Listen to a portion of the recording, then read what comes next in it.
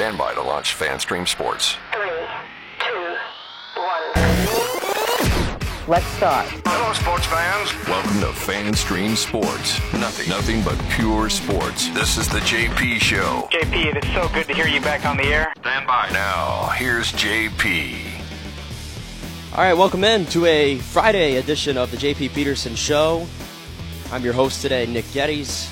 JP is not here today, unfortunately. He a little under the weather, so he could not make it in today. So I'll be holding it down here for the next 2 hours of Tampa Bay sports-centric talk today. And, of course, we're going to have a good show, though. TJ Rives, Buccaneers sideline reporter, is going to join us at 10:30. And we're going to dive in a little deeper to the Bucs schedule. And TJ, the Renaissance man that he is, we're going to get into a little bit of what we've seen in the NBA lately. The NHL, we had a crazy 4-overtime thriller last night between the Panthers and Hurricanes, so we'll dive into that a little bit. And we'll have a great conversation with TJ coming up at 10:30. And, of course, Sean is going to join me probably around 11:15 today. And we'll kind of go over more ACC expansion. We dived into that a little earlier. Sean has some really good insight on that kind of stuff and some good thoughts on that, so we'll get him on at 11:15 and continue some other discussions, some NFL news and notes, of course, with the Bucs as well. But yesterday, though, we had an early game. Rays and Mets here looking to see who was going to win this series. And unfortunately, the Rays fall to the Mets 3-2. They dropped the series. They finished the road trip 4-6. 4-6. And what's so alarming, maybe not alarming is the right word, but disheartening rather, is all the last 4 losses they had on this road trip were one-run games, lost by 1 run, and it was the bullpen in every single game. Some to a greater extent than others that kind of imploded on itself. Yesterday was not a great example of that because Zach Littell came in the 6th inning to relieve Taj Bradley after it became a 2-2 game, and it was just a slow roller by Tommy Pham. It is what it is. The Rays just could not hit yesterday, really at all. 4 through 9 in the lineup yesterday for the Rays.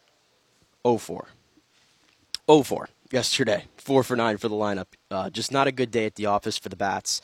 And sometimes it's going to happen, but the bullpen is still an issue for this team, as we've highlighted, and I expect them to probably make a move when we get closer to the deadline, but we got to get there first. Like I said, 4-6 on the road trip. It's okay, but at least they come home now, and you have Milwaukee, Toronto, and the Dodgers. So you get some home cooking for a while, but you got 3 really good teams coming in here, 3 playoff teams coming in here. So it's not going to get any easier for these Rays. It's not going to get any easier for this pitching staff. And yesterday, at least, we did get to see Taj Bradley. And, I mentioned yesterday before we signed off, I thought this was going to be maybe a challenging start for Taj because it felt like the Rays kind of gave the Mets some momentum for their season the night prior, right? And I was feeling that it was going to be maybe kind of a turnaround for the Mets season here. And Taj got off to as bad of a start as you could probably imagine, loading the bases. He had some command issues, kind of what we've seen with him in Durham the last 3 starts. But he was able to settle down. He made it through 5. I thought he maybe potentially could have gone through 6, but at that point, 86 pitches, you knew the Rays were going to pull him and lead it into the bullpen. But I thought it was a good outing from Taj, and I think he deserves he deserves the right to stay in the rotation. They need him in the rotation. I don't see the sense of continuing to throw him back down to AAA to work out these things. I have no problem letting him work it out at the big league level. I think he needs those high-end reps for sure. The one mistake he made yesterday, and it's the same mistake that Peter Fairbanks made the day before, is throwing high fastballs to Pete Alonso, who's up to 16 home runs this season, which leads Major League Baseball.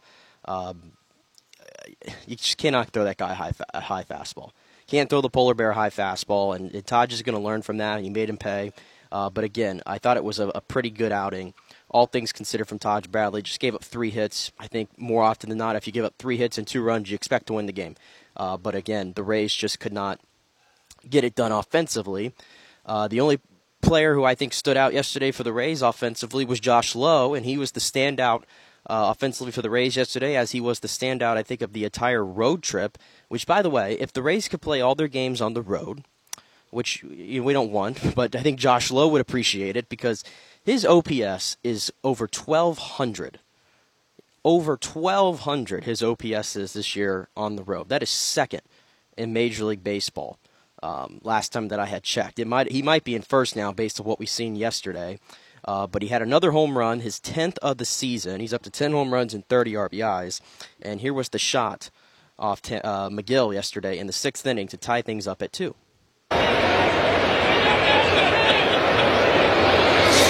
That's a shot back into center field. Nimmo turns around to the track. He'll look up.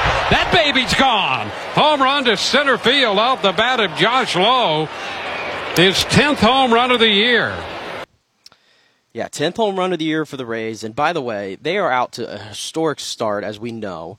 But the numbers with this team are just absolutely insane. Now when it comes to home runs, I believe they have 10 guys in the lineup with 5 home runs or more. And now I think you throw 11 in there. I think it's 11 actually. You got 11 guys with 5 home runs or more. The first team in Major League Baseball history, in MLB history, to do that in 50 games. And the Rays did it, I think, the other night in 43. So 11 guys, 5 home runs or more in under 50 games. It is an absolutely insane tear that this lineup is on from a power standpoint. And Josh Lowe, I think, is starting to lead the way. I liked him there in that leadoff spot with Yandy not playing. They kind of gave Harold a shot to be the leadoff guy, and he responded with 3 hits. Josh Lowe responds yesterday with a 2-for-4 performance with a home run. So it's become, you can plug anybody in that position at the moment, and they're going to produce. And I've been saying it, Josh Lowe, to me, is a prime candidate to get an extension. Maybe during the season this year, maybe at the end of the season. I would lock him up probably to one of those 6-year, 7-year, $100 million type dollar deals. I would absolutely get it done. I think he's put himself the main core, the future, whatever you want to call it, of this team, and I would get that done. So that was great to see from Josh Lowe. And let's hear from Josh Lowe, by the way, because he spoke with the media yesterday. Because, again, standout of the road trip, and here was his thoughts on that. The home run for you today, a strong road trip for you, but we'll start with this game. What do you guys kind of chalk this game up to in the last couple losses? Just kind of move on. They played us tight today. They came back and had some big hits yesterday. Yeah, I mean, we just didn't get the big hit today and get the few guys on and get the big hit in that moment. But, we'll come out tomorrow and get after it. You've had such a strong start to the season, but particularly this road trip. Has there been anything particular clicking for you at the plate that's allowed you to put up these numbers? Maybe I just like New York. I don't know. No, I'm just trying to stay within myself. And like I've been saying all year, just getting good pitches to hit, putting swings on those good pitches over the plate. Nice to get back home after this trip because you got a big homestand coming up. Yeah. I was kind of saying it today. I forgot we even went to Baltimore on this trip. It was a long trip. But, I know everybody's excited to get home, have 10 days at home, and get in our own beds tonight and get back in the trop tomorrow. How would you describe the trip just on the field? You guys went 4-6, and 6 of the games were one-run games. It was just long. We played 3 really good teams there. All 3 of these teams are going to finish probably in the postseason, I would imagine. So, their other teams are playing right now and playing good. Kind of just keep moving on. Yeah, that's kind of the encouraging thing. As disheartening as I said it was that it's been the bullpen that's kind of been the issue. And obviously, if you've been paying attention to the Rays, we're not used to having bullpen issues, right? So we're not coping with it well right now. I know there's a lot of fans who are going crazy on social media, and they're calling for trades right now. Nobody's making trades in May. Unless you want to give up Kyle Manzardo, which you don't want to do, and unless you want to give up Taj Bradley, nobody is making those trades in May. They're going to have to kind of just ride this out at the moment. They're going to have to hope to get some guys back. Obviously, you got Fairbanks back. You're going to have to keep this guy in, 70-degree plus weather, and that's going to be good for the summer. That's a real thing. That is a real thing that I have to say that now, that I'm looking forward to the summer so Peter Fairbanks can pitch in 70-degree plus weather now going forward, because we've already established that he can't pitch in the cold, right? We've already established that. But for right now, they've got to ride this bullpen out and hope that they can turn it around. You're not making a deal this early in the season. That's going to be something that happens around July. And as to Luke W.'s point here, this bullpen needs to settle. It's just a constant cycle of guys in and out. But Ryan Thompson is a mess. Yeah, Thompson has been a mess. You're absolutely right about that. I don't think he has much faith in his pitches right now. Thought he may have turned a corner a little bit last year. And the other thing to consider here with the Rays, they have played a lot. I mean a lot of baseball. I think they've only had one off day, believe it or not, one off day since April 29th. Just one off day. That is a lot of baseball. From April 29th to May 18th, they have had just one off day, and they had a 10-game road trip as well mixed in with that. And the encouraging thing there is most of these games were one-run games. If you look at the losses here on this road trip, 4-2 to Baltimore, right? 2-1 to Baltimore, 6-5 New York, 9-8 New York, 8-7 New York, the Mets that is, and then 3-2 Mets. So 5 of the 6 losses were one-run games. That was it. And the other one was a 2-run game. This team's not getting blown out, right? They're in every single game. It's literally just been some bullpen issues that have cost them on this road trip, really. That's it. So if you're looking for things that are wrong with this team, listen, they're still 32 and 13 rather, tops in Major League Baseball. The Orioles are starting to come back down to earth a little bit, right? I think they're 6-6 in their last 12. So they're not winning they're not keeping score with the Rays like they were kind of a couple weeks ago. So you still have a decent little margin there in the AL East.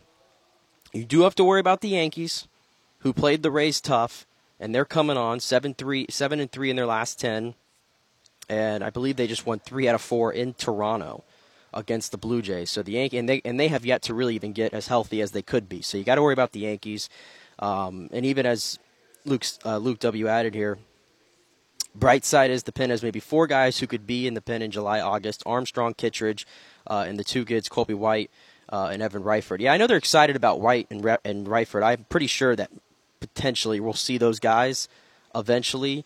Kittredge is the wild card there. Andrew Kittredge, we forget, was an all-star in 2021. He was the best guy they had in this bullpen. Then he has the Tommy John. Hopefully, maybe you can get him back in July. Maybe you get him back in August. But definitely, that's a high-leverage guy that would work. Sean Armstrong,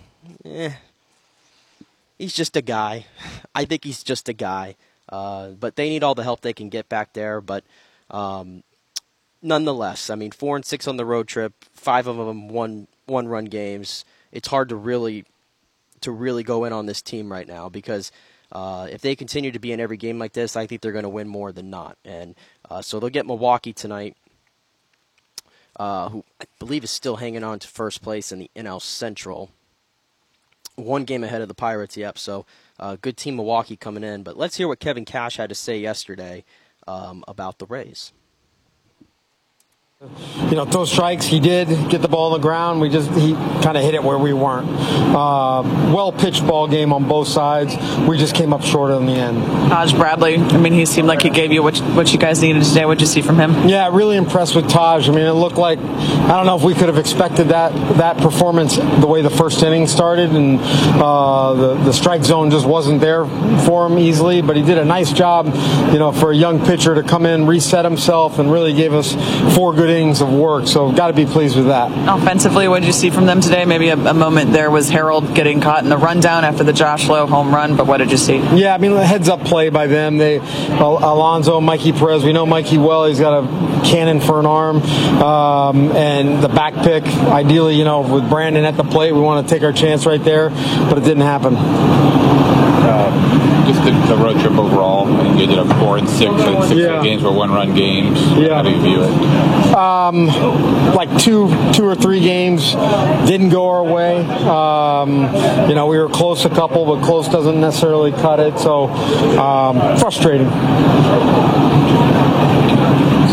Curious in the first inning. I know Luke hasn't played a lot of first. Yeah. Is there a possible double play there? No. It's very tough to turn a double play with a left-handed batter. Right. Getting down the line pretty good. We're going to bank the out, guarantee the out. There was the skipper, Kevin Cash, right there after the 3-2 loss to the Mets to drop the series 2 games to 1 there. But he used the word frustrating. Yeah, I think that's a fair use of the word. It is frustrating because you get out to such a hot start. You kind of grown accustomed to winning all these games, and especially these tight ones. And it's not out of the realm to say that the Rays honestly could have won every game on this road trip. I mean, but that's baseball. Some bounces go your way, some don't.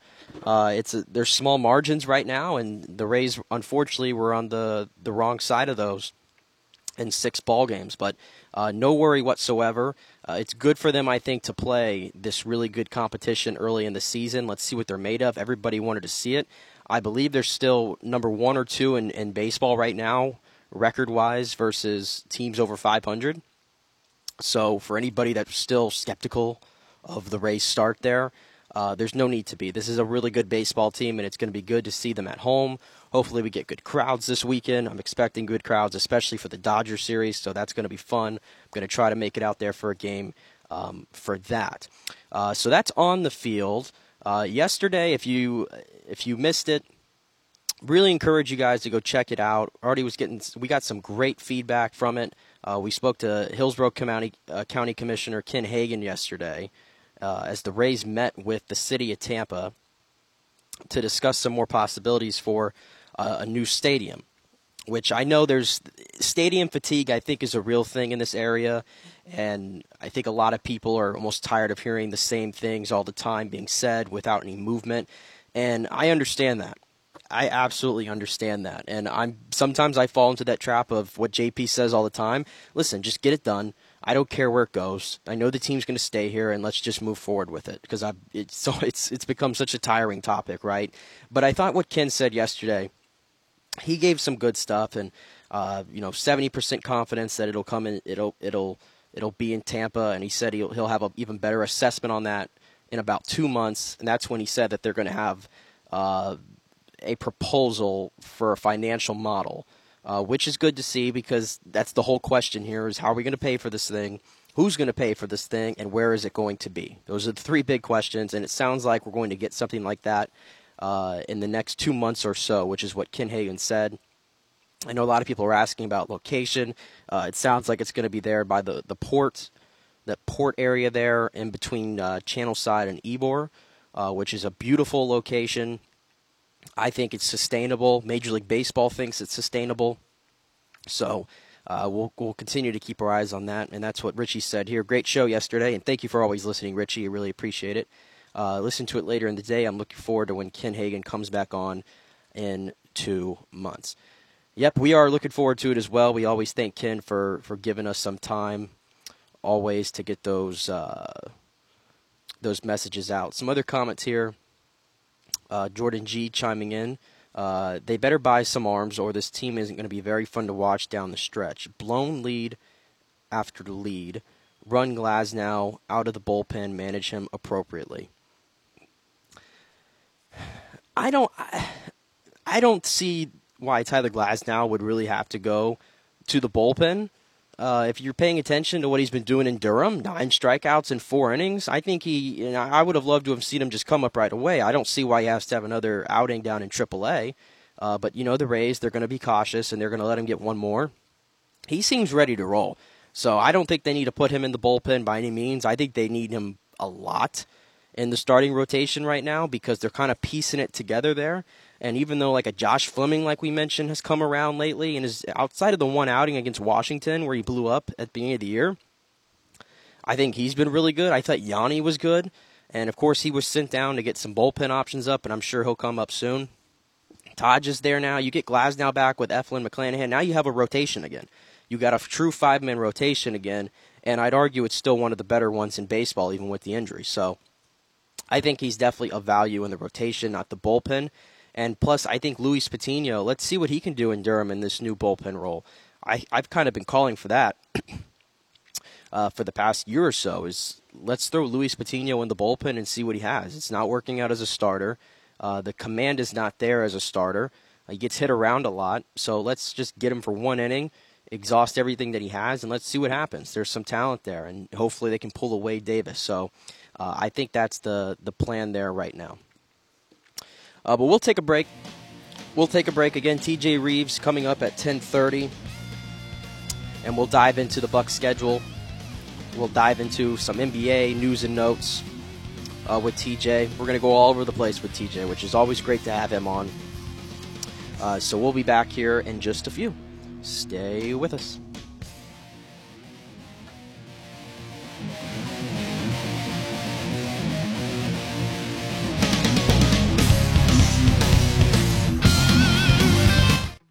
Hey guys, are you experiencing those feelings of getting older, lower sex drive, fatigue, hot flashes, moodiness, or you just don't feel like you had the vitality you once had? It's a chronic problem here in the United States. You're not just getting old, it's likely low testosterone. Studies over the last 20 years show a shocking decline in younger males aged 16 to 39. Older men have seen a sharp decline as well, so do something about it. Go see my friend Christopher Lugo at Bay Area Modern Medicine. Look, testosterone replacement is not a frivolous treatment. It takes a professional, targeted approach that focuses on total body wellness, vitality, and emotional stability, not a one-size-fits-all approach like many clinics use. They will monitor your blood work and adjust your treatment as needed for optimal results. Folks, I've been on testosterone therapy for over 6 years, and it is a life changer. You will feel and look better than you did 10 years ago. Give them a call at 844-977-3477 or go to BAMMC.com. Tell them JP sent you for priority scheduling. That's 844-977-3477 or BAMMC.com. JP here for the Jeeves Law Group. Have you been injured in an accident, in an auto accident, truck accident, motorcycle accident, at work, or at a place of business? Well, call the Jeeves Law Group and get the personal attention that you deserve. I made the mistake many, many years ago with going with one of the bigger law firms, the national law firms. And let me tell you, getting a call back from those folks was next to impossible. Weeks and weeks would go by, never get a call back. That doesn't happen with the Jeeves Law Group. Personal attention is what they're all about. When you call the Jeeves Law Group, you will be part of the family. They will represent you in a vigorous and aggressive way against the insurance companies. These larger companies will promise bigger settlements, but it's the Jeeves Law Group that will get you the best results. If you're tired of dealing with these bigger law firms, check out the Jeeves Law Group. Go to JeevesLawGroup.com, tell them JP sent you, get a free consultation. It's the Jeeves Law Group. Scott Jeeves has been representing clients in the Tampa Bay area for over 25 years. Give them a call. It's a free call, 727-894-2929, 727-894-2929, or go to JeevesLawGroup.com. During COVID, over 1.7 million people were added to the Florida Medicaid rolls, but as of April 1st, 2023, most of these people may not be eligible for the Medicaid coverage and will lose their health plan. If you have been notified you are losing your coverage, don't freak out. It's very likely you can apply for a federal subsidy under the Affordable Care Act. Just call 877-652-0244. Our representatives will walk you through the whole process, get some basic information on your income, number of kids, and then they'll find a plan that best fits your needs. In fact, with the new laws, 90% of Americans qualify for reduced or free health care. You can select great plans like Florida Blue, that's my carrier, love them, paying $800 less after making the call. 877-652-0244. Our highly trained professionals know all the intricacies of the new laws. They will do all the work, you save tons of money. So if you're being dropped from Medicaid, fear not. Call 877-652-0244. Get real health insurance, free doctor visits, free blood work, no deductibles. 877-652-0244.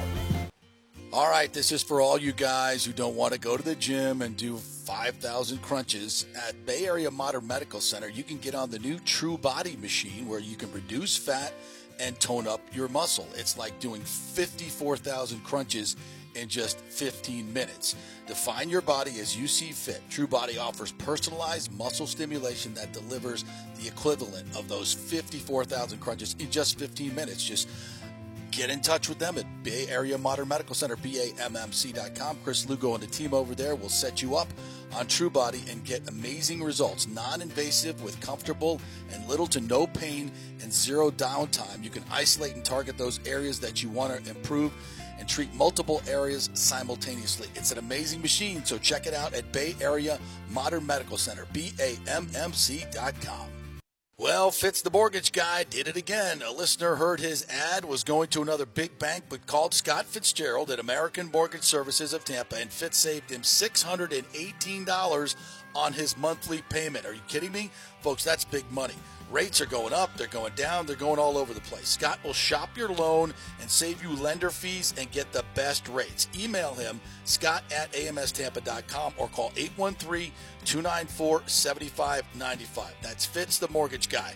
Lots of stuff going on right now, and these rates are going all over the place. You need somebody knowledgeable in the market that will work hard for you and get you the best deal. That's my man Scott. He's done 3 loans for me, done thousands of loans for local folks here, works with a lot of the coaches and players in the area.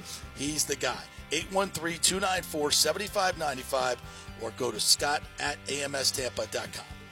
Insurance coverage can be confusing and expensive. I mean, where do you start? Which companies can you count on to pay out fast and fair?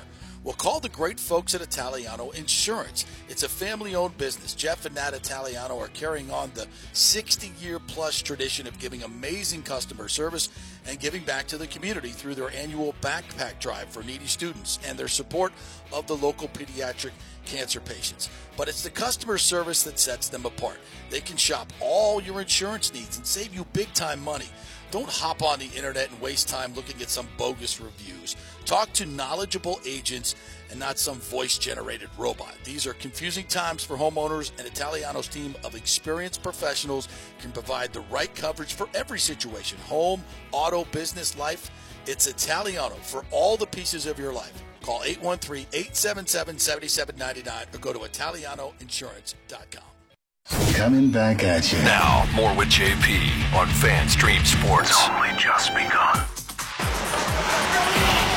Brent Burns with 15. Bennett keeps the puck alive. Tkachuk with a shot. He scores! Matthew Tkachuk with 12 and 7/10 seconds remaining in overtime number 4. There was the call last night. Panthers-Hurricanes, Game 1 of the Eastern Conference Finals. Matthew Tkachuk ends it with 12.7 seconds to go in the 4th overtime. I believe it was 1:58 p.m. Eastern Time last night when Tkachuk put that puck in the back of the net. 1:58 Eastern Time. My goodness. The 6th longest hockey game in NHL history. It was a 3-2 game. Both goalies standing on their head all night. Sergei Bobrovsky, overpaid, they said at the beginning of the year, and that was true. His starting job taken away from him. He gets it back in the playoffs. The save he made on Brad Marchand in Game 5 to extend Florida's stay in the playoffs. And then he goes out there in an Eastern Conference final. Panthers haven't been to one since 1996. And he makes 58 saves.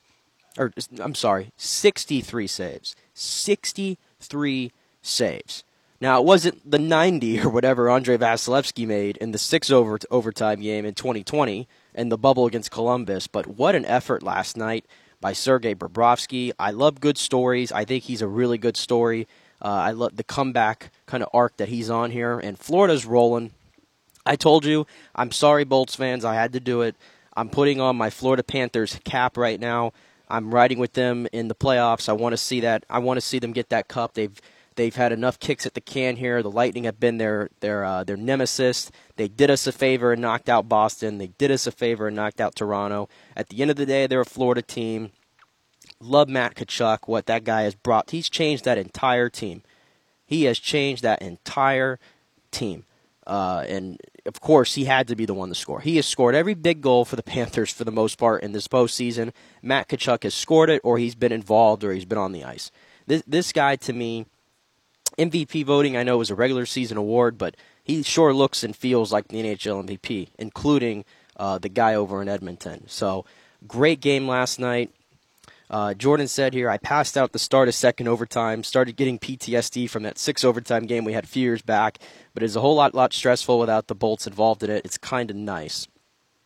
Yeah, and the one thing about these long overtime games is they kind of go on to to be history and all that kind of stuff, and we think fondly of it.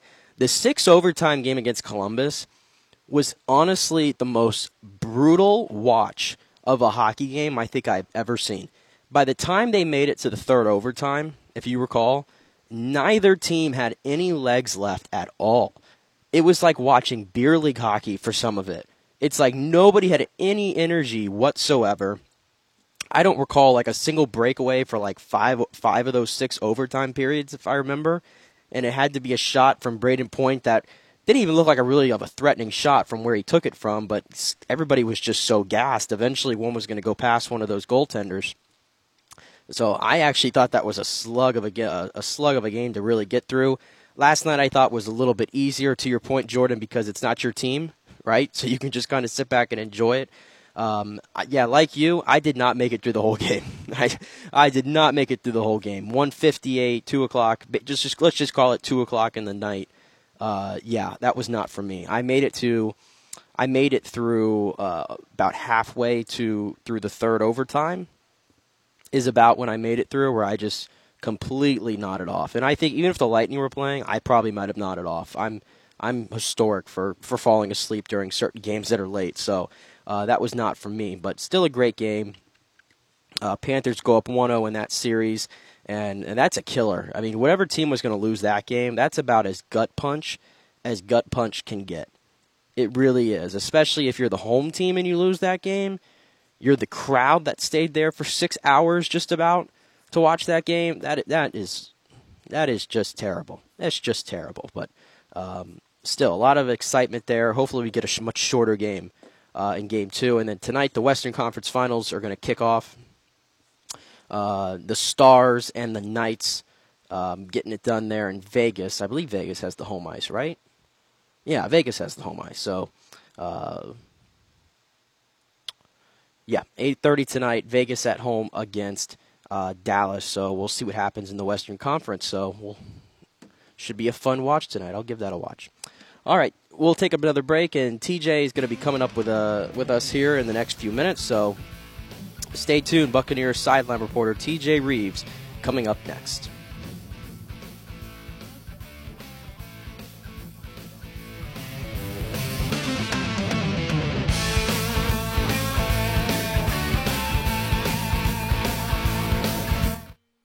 This is for all you guys who don't want to go to the gym and do 5,000 crunches. At Bay Area Modern Medical Center, you can get on the new True Body machine where you can reduce fat and tone up your muscle. It's like doing 54,000 crunches in just 15 minutes. Define your body as you see fit. True Body offers personalized muscle stimulation that delivers the equivalent of those 54,000 crunches in just 15 minutes. Just get in touch with them at Bay Area Modern Medical Center, BAMMC.com. Chris Lugo and the team over there will set you up on True Body and get amazing results. Non-invasive with comfortable and little to no pain and zero downtime. You can isolate and target those areas that you want to improve and treat multiple areas simultaneously. It's an amazing machine, so check it out at Bay Area Modern Medical Center, BAMMC.com. Insurance coverage can be confusing and expensive. I mean, where do you start? Which companies can you count on to pay out fast and fair? Well, call the great folks at Italiano Insurance. It's a family-owned business. Jeff and Nat Italiano are carrying on the 60-year-plus tradition of giving amazing customer service and giving back to the community through their annual backpack drive for needy students and their support of the local pediatric cancer patients. But it's the customer service that sets them apart. They can shop all your insurance needs and save you big-time money. Don't hop on the internet and waste time looking at some bogus reviews. Talk to knowledgeable agents and not some voice-generated robot. These are confusing times for homeowners, and Italiano's team of experienced professionals can provide the right coverage for every situation: home, auto, business, life. It's Italiano for all the pieces of your life. Call 813-877-7799 or go to ItalianoInsurance.com. Let's go. Right now, back to the show with JP on FanStream Sports. All right, welcome back to the JP Peterson Show here on a Friday. Nick Getty's holding it down as JP is feeling under the weather, so he could not join us. But we are joined now by a very special person. That is Mr. TJ Rives, Buccaneers sideline reporter. TJ, how you doing today? And thank you for joining us here. Am I very special? I think you're very special, yes. Is that how this works? Yes, I think you're very special, so thank you. All right, so from a technical standpoint, I'm still hearing myself, like coming back to myself. Oh, yeah, I got you. Just to let you know. Yeah, I got you. Not that I don't enjoy hearing myself once, but I don't need to hear it more than once. No, so thank you. That all works out. Yeah, you should be. How you feeling on a Friday? You okay? Yeah, I'm doing my best here to hold it down. It's a lot different of a dynamic when you're kind of, talking to yourself, When feels you're like. when you're in the chair. Yeah, right, when you're right. in the chair and you're pushing every button and you're playing all the sound, and then you have the technical error that you called out there because your mind's all over the place.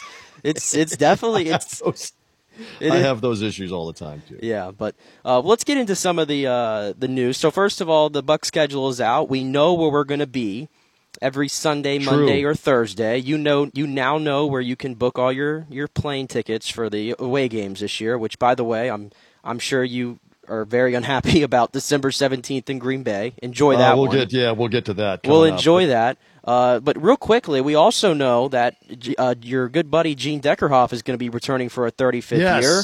He announced that yesterday. Do you have any insight for us how he came to that decision, how excited you are to work with him for another year? Well, look, it's going to be his 35th season, and he is a Hall of Famer. And, make no mistake, he gets to decide his time frame on when he wants to stop doing this. Now, he elected to stop doing Florida State football, basketball, and all the shows associated with it a year ago. And so right now, as Gene has said to everybody, including me, including the Buccaneer bosses and all the fans, he would tell you, if he was talking to you, this is year to year for him. So it's good to have him back for another season, and let's see what unfolds there. But he is the soundtrack of Buccaneer football, going all the way back to the late 80s. And when Buccaneer football got really good, as you know, Nick, you weren't on the planet yet, but as it got really good with the pewter uniforms and Tony Dungy and Derek Brooks and Warren Sapp and John Lynch and Rondé Barber, all those guys, by the way, in the Hall of Fame. Mike Allstott, that whole crew, moved forward to John Gruden and the Bull, Brad Johnson, who you have on the show all the time, to win the Super Bowl, and now come back around to the Tom Brady, Bruce Arians Buccaneers with Mike Evans and Levante David and the whole crew. Gene is the soundtrack for all of that for the last 35 years. So, yes, it's fantastic to have the Hall of Fame voice of the Bucs still be the Hall of Fame voice of the Bucs. And, and as for the schedule, I think we talked about in advance, I think I did with you guys, but I believed all along, privately and publicly, that Eagles game was going to be a Sunday night or Monday night game. So that did not surprise me, just because of all the history you have with Buccaneers, Eagles. Buccaneers closed down Veterans Stadium with the NFC title win, go on to win the Super Bowl in San Diego. Buccaneers' first ever playoff win. Again, I keep making reference. Had your parents met in 1979 when the Buccaneers defeated the Philadelphia Eagles? Maybe, maybe not. I think my mom was about Don't say 8 years old, TJ. Don't say it. 8 years so old. Leroy Selman, the late Leroy Selman, Doug Williams, Jimmy Giles, the late Ricky Bell beat whom? The Philadelphia Eagles in the Bucs' first playoff win, Ron Jaworski and the Eagles. And even if you come into the present day, remember the Buccaneers beat the Eagles in the playoffs a couple of years ago with Brady against Jalen Hurts.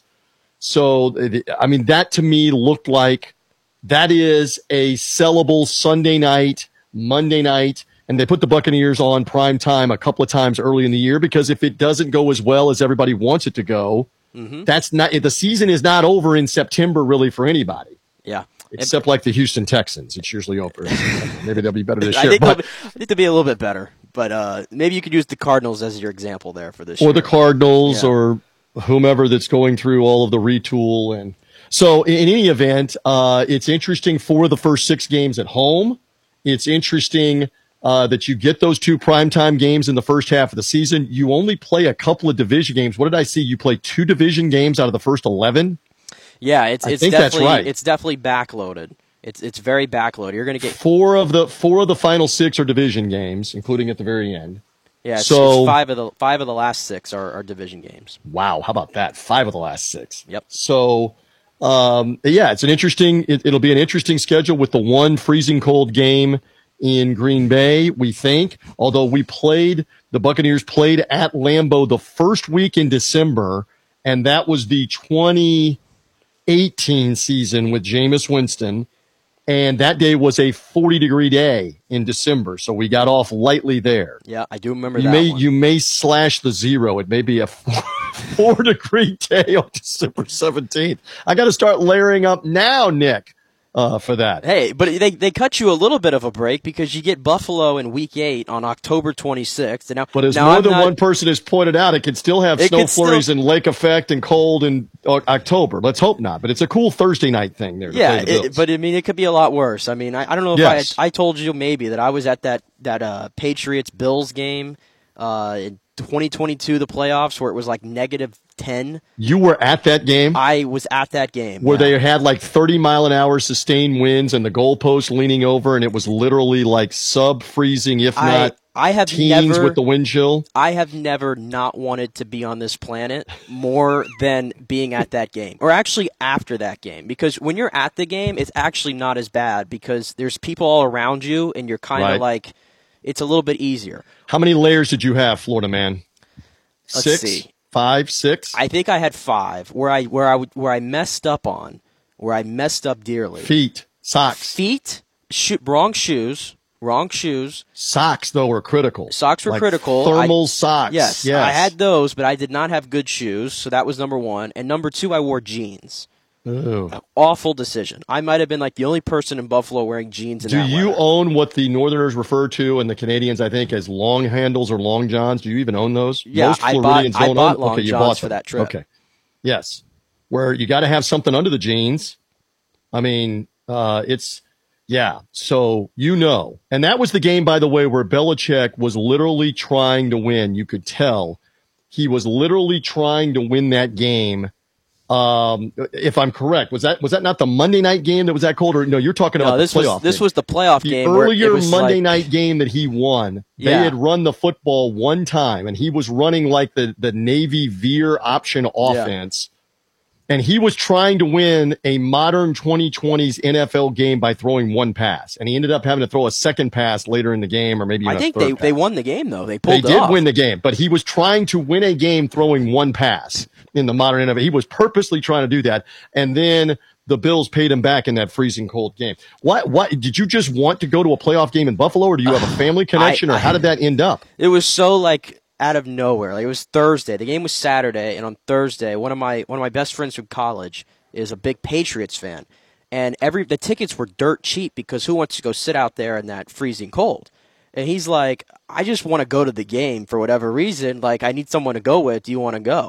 And me being crazy enough to go see a football game in freaking Buffalo, for crying out loud, on 2 days' notice. That was also my first plane ride, TJ, by the way. And it was You've never been on an airplane before until that moment, and that was a spur of the moment. So you can imagine the stress levels. Did you have a little anxiety? Yeah. Were you okay? A bit anxiety, especially barf bag handy or no? Were you good? I was not okay, TJ, especially when we were on the runway and we were told to go back into the terminal because there was an issue with the plane. Yeah, that's never good. That's never good. But, young Jedi, let me say, if you're going to have a problem with the plane, you want it to be on the ground, on the tarmac, and at the gate. You don't want the problem with the plane to be at 10,000 feet, 25,000 feet, 35,000 feet. It's a much better scenario. Yeah, I would think Just putting that out there. I would think so. There's never going to be a plane ride, though, that does not make me stressful. I'll just put that out. I know it's probably nothing to you. You've probably been on thousands. Have you been on a plane since? My honeymoon, we went to Antigua, and that was about 8 hours total there and back, I think. And I was over water the entire time. I did not. No, I did not enjoy that. How did we go down this path? Oh, yes, the Buffalo Bills Patriots playoff game. So you get there, you go to the game. Did the Bills Mafia welcome you? You weren't in Patriot stuff. You're not a Patriots guy. My friend was in. Your friend was in a Patriots gear. And he's in hostile territory. And there. he should have taken it off and thrown it and stepped on it and played the role of a Bills fan because we were not treated nicely. I think I said it on the show at the time. I'm never going back to Buffalo for any reason. That is the worst city in America. I've established it. I mean, it was like after the game was over. This is what I was saying was the worst part: is the game is over. And now you have to find an Uber or a taxi to get home. And when it took an hour and a half. Hour and a half. The roads around there suck, okay? Well, right. It took about an hour and a half, and it was $120 for an Uber back to the hotel. How far? By the way, How far? About 20 minutes. $120 for an Uber. $6 per minute. Yeah. But for those for that an hour and a half of waiting for the Uber, it's just standing still in the cold. I had frost all over me. I thought I was going into hypothermia. It was awful. It was awful. You were like Luke Skywalker in The Empire Strikes Back, to make the metaphor. Yeah. You were in need of rescue. Yeah. But anyway, hopefully it won't be that chilly. The Bills are good. Obviously, it's still a bad taste in their mouth that they came down here and it was the wild game with the Buccaneers. Remember, we're winning in the 2021 season by 21 points, and the Bills come roaring back in the second half and get the game tied. And I thought we were going to have a chance to win the game, but the Buccaneers ended up stopping them. They kicked the field goal. They tie the game, go to overtime, and Tom Brady to Brashad Perriman over the middle. Perriman did the rest. And I'm on the sidelines going, happy post-game show, happy coaches show with Bruce Arians. We're happy for all of that. Yep. With the Bills. That's the last time they played the Bills. Hey, to your point, just real quickly back to the Eagles game, which, by the way, if my memory serves me correctly, we got a 4-game winning streak going on against the Eagles. The Jameis 5-touchdown game in 2015. Yes. The Fitzmagic game, round 2. In 2 incredible games. By the way, it still stands that Jameis is the only, I believe this is the case. You can fact check me afterwards. He is the only rookie quarterback ever in the history of the NFL to have a 5-touchdown pass game under the age of 23. That is true. I do not believe he was 23 yet. Yep. When he had the 5 touchdowns. He had 4 of them in the first half of that Eagles game. Yep. And then, of course, Fitzmagic, the 400-yard game against Philadelphia in the opener, where like the second play of the game, or maybe in the first play of the game, is the bomb to Deshaun Jackson. Yeah. And the Eagles should have just gone and gotten on the bus when that was over with. And he then became, he not only was the first quarterback to ever throw for 400 yards on the opening day of the season, the next week he threw for 400 again and became the first quarterback, and he's still the only quarterback in the history of the NFL in the first 2 games of a season to throw for 400 yards. So, and he actually did it the third game as well, in the game with the Pittsburgh Steelers on Monday night. Fitzmagic, 400 yards the first 3 games, but the first one was against the Eagles, to your point. We got a lot of good mojo against Philadelphia. And so doesn't it feel then perfect? Like, that has to be the Rondé Barber induction. Like, that has to be when they're... That Monday night? I mean, some things are a layup, right? Oh, absolutely. There's a layup, and then there's a Shaquille O'Neal dunk. Yeah. Or a Yao Ming dunk. Yeah, and that's they're definitely going to show all that moment. They're going to show that moment of him picking that pass off and then fade up to Rondé standing there in front of the podium and being in the Ring of Honor. Yeah, I know. It's a little bit They tougher. haven't confirmed that yet, but it makes total sense. It's perfect. I'm with you. I'm more so looking like, where's my creamsicle game at? It makes sense for an NFC North opponent, right? But you got Green Bay on the road, so that's not happening. That's maybe the equation. Lions in the home game. Yeah, Lions week 6 kind of seems perfect. I mean, you were around for I don't know if they would do it Bears week 2 that early. Yeah, that's a little too early. And again, that's the home I opener. say this to the FanStream JP audience with Nick filling in. Believe it or not, they don't consult with me on these things over like coffee and donuts. Jason Light, and you're having your coffee right there. The Glazers, they don't consult with me on when the throwback game would be, because I've been getting lots of, hey, when's the game? When's the throwback game? And I don't know. But you make a good point. Just connect some dots that maybe it is an old NFC Central opponent like Chicago or Detroit that they would do it against. Then again, maybe they save it for a game with the Saints. They did wear the throwback orange in a game against the Saints. That's the time game. They wore it, yeah. Is that the last time total? Yep. Yeah, that was the last time. So maybe that's what it'll be. Maybe it'll be a game against the Falcons. They would always play the Falcons in the 80s, in the early 90s when they had the orange. So I don't know. I don't know when that's going to be. I look forward to it, though. I have always, as Doug Williams, speaking of him, and Jimmy Giles, and even Leroy always said, we never had a problem winning in the orange. In 78, 79, 80. It can be done. It can be done. You can win in the orange. We'll switch gears a little bit from the Bucs, because I'm itching for football. I mean, we got, 4 months to go until we get to the season? Let's freaking go. The draft is done. We're kind of like in this holding pattern right now. Let's get there. But until then, we have the Rays to keep us excited. I know you love your Rays. Unfortunately, they drop a 3-game set to the Mets, 4-6 on the road trip. And my takeaway from this whole thing is that a lot of people are concerned about, the bullpen and everything. They should be. And I am too. Be. I am absolutely concerned about the bullpen. But if there was an underlying hope here, they lost 6 games on this road trip. and 5 of them were by 1 run, right? Mm-hmm. So they're not getting blown out in any games. They're in every game. So what are your overall thoughts here on the Rays, this 10-game road trip? The concerning thing for the 4 losses to the 2 New York teams is shoulda, coulda, woulda. You had to lead late in every one of them. Correct. And then to give that game back on Wednesday night, yeah. right? To give that game back when you are up 3, 2 outs, 2 strikes, and give up the tying home run, and then you're up 2 in the extra innings and give up the 3-run home run to Tampa's Pete Alonso, Plant High School's Pete Alonso. He killed us in every game. The Plant High School alumni unite, the Panthers of Palmacia, as a proud alum. I do not want to admit that this is my 35th. Wait, you went to Plant as well? Reunion. I went to HB Plant High School. Wow, you are correct. They have quite the alumni there, and yes, I don't know why they don't ever bring South your name Tampa. up. That's not fair. I don't know. It's probably because I was there before cell phones and the internet and those kind of things. But yes, a mighty Plant Panther, Pete Alonso, blasting that home run. And there should be concern. They're injured in the bullpen. But still, you're playing with house money right now with the way that they've won and the offense they have. And let's hope they settle back in against Milwaukee. And forgive me because I've been busy this morning. I don't have the full schedule in front of me. It's Milwaukee and then what as they come back home? It is a murderer's row. It's Milwaukee, who's in first place in the NL Central. It's Toronto, who's a playoff team. They're coming off not a great series against the Yankees. I was going to say the Yankees just beat them up. Yeah, and then you get the Dodgers right after, who are playing like the best baseball right now lights out right in now. the NL. So this is like kind of that period. And then you kind of get a lighter one with the Cubs and Wrigley, a little fun series on the road.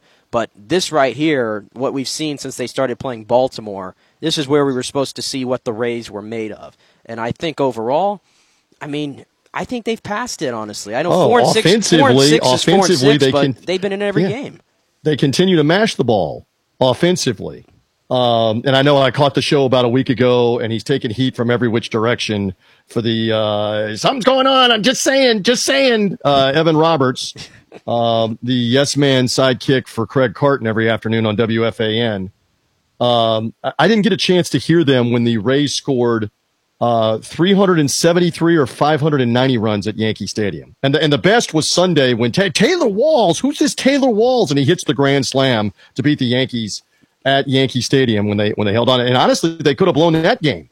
Aaron Judge was like one more hamburger from winning that game Sunday with the long fly out to deep center field at the very end with 2 outs in the 9th. So, but still, the offense has continued to mash, and it's incredible. So let's see if that sustains now that they're back home. They relax a little bit. What's the timeline? Because I don't know. I know you guys have been talking about it. I'm not as up on this. What's the timeline that they believe that Glasnow can be back? Do they believe that's a week from now that he's going to try it? Do they believe it's not until June that he's going to try it? What are we thinking? Well, he had his last AAA outing a few days ago, and he had 9 strikeouts in 4 innings, 57 pitches. He looked great. I thought that they probably could have called him up right from there, but they're going to give him another outing. So I think he's probably going to get one this weekend in Durham or maybe Monday. And if he makes it through that, no setbacks or anything, then I think he'll join the Rays for that following series, which I believe that's the one where the Dodgers start, or the Cubs series. So it might be here in the back half of May, first week of June type deal. But he is definitely going to be back here if we make it without the setback, which is desperately needed, by the way. And ideally, they didn't ask us, you would want that start to be at home, where, you're climate controlled. You don't got to worry about, is it still cold in Chicago, for example, when he's going out there, those kind of things. Let's see. I mean, you're going to have to pitch in all kinds of conditions, and it's warming up most everywhere here now. But I would be concerned about all of those things. And let's see. It is a long season. And even if the Rays scuffle along here for a couple of weeks and play 500 baseball or a little below 500 baseball, they have the cushion. The start was so massive that you have put yourself in the conversation. And if they start putting things together again here at home, they're still going to be in great shape. We just got to temper all of this. They've played 45 games. Yeah. You still got to play 120 more. And the bottom can still fall out as much as the Rays are never going to say that. Kevin Cash is never going to say that. There are plenty of teams that have started the season well in April and May and have fizzled out by the time you get to July, August, and September, because it is such a long season. So let's hope it sustains. Yeah. They're a fun group. They are obviously together. They are tremendous offensively. So there's a lot of reasons to have optimism that it will sustain. Well, the good thing is history is on their side, right? And history can be a little bit of a funny thing, but of the 6 teams that have done this start before, 4 of them have won the World Series, and 5 of them have gone to the World Series.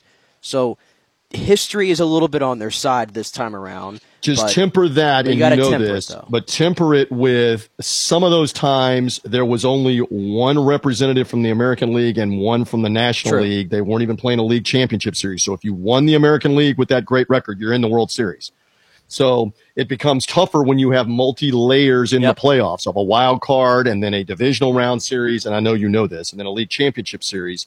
But yeah, I mean, the fact that you could cruise into the All-Star break at 15 or 20 above 500 and have a great chance to at least be a wild card team, if not win the division, that bodes well towards making the World Series, especially. But again, it's a different season. I know you know that, but I mean, they have greatly helped themselves out with how well they played, especially in April and the first week in May.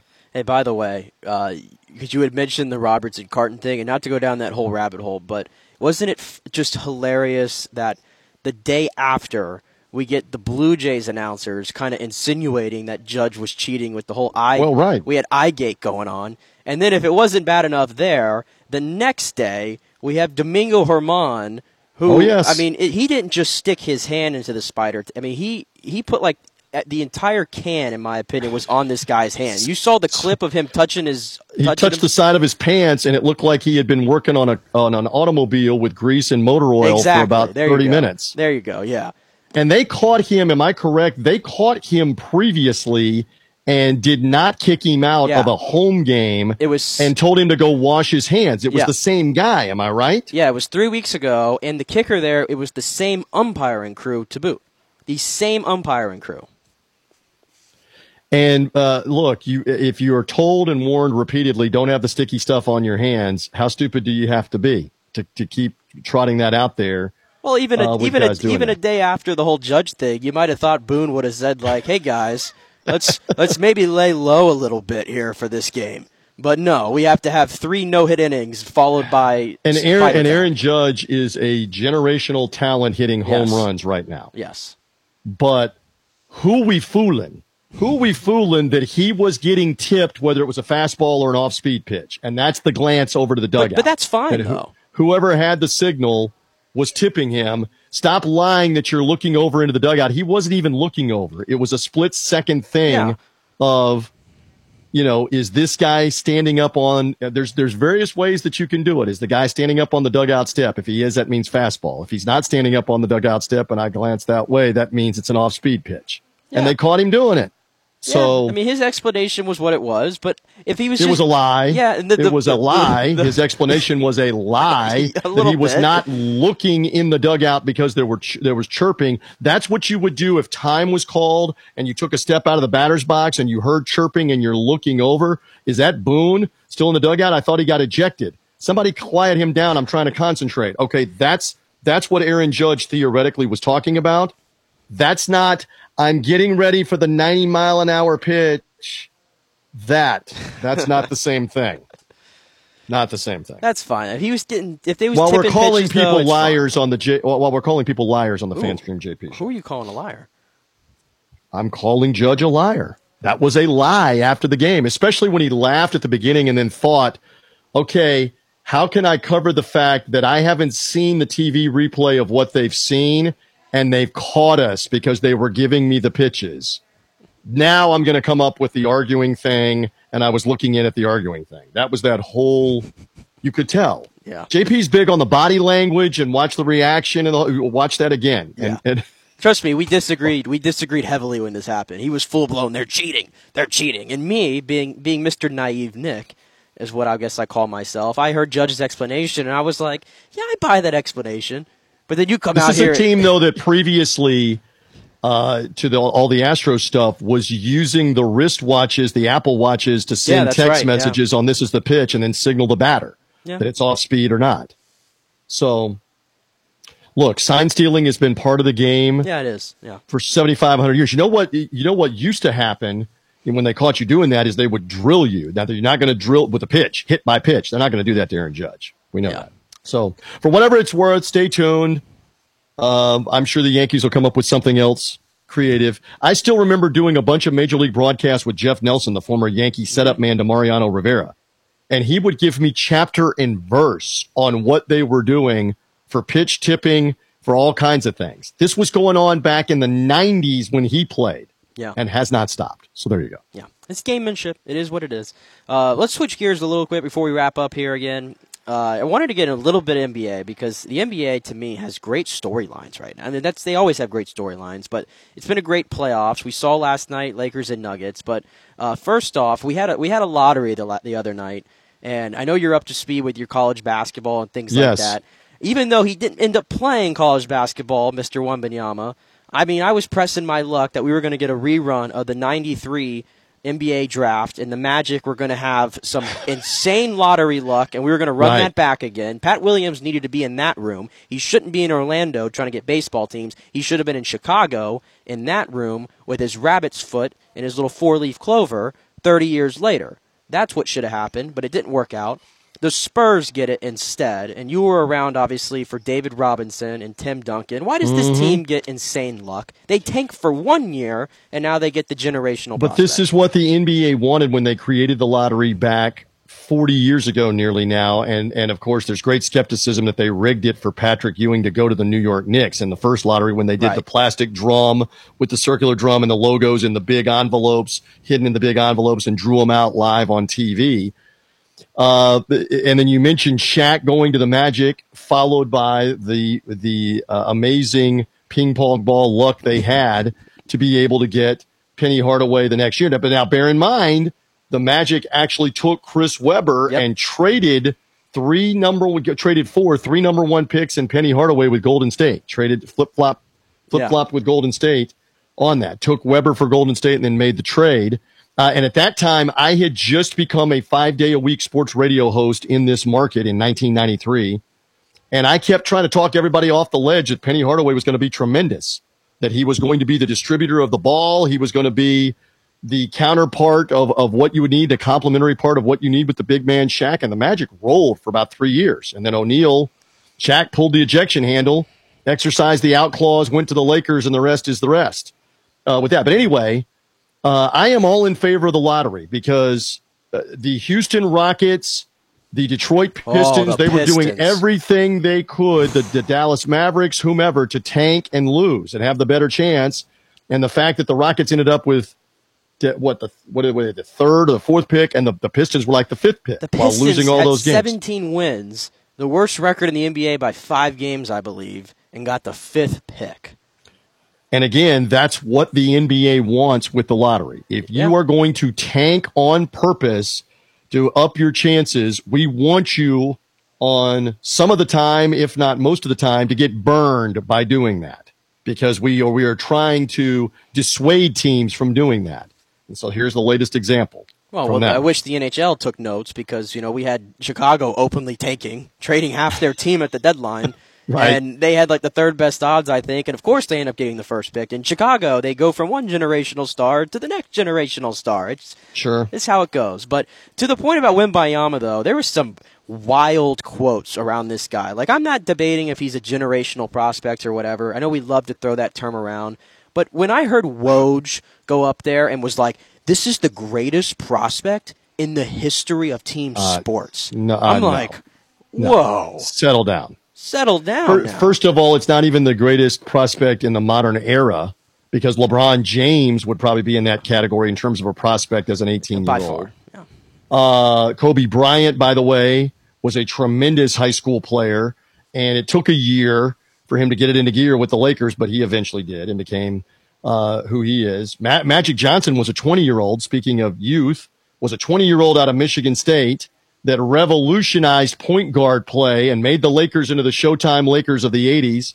And he and the Larry Bird Celtics, Magic and the Lakers, made the NBA what it became and what it now is because of that. So this whole, remember all the hype a couple years ago, 3 years ago about Zion Williamson?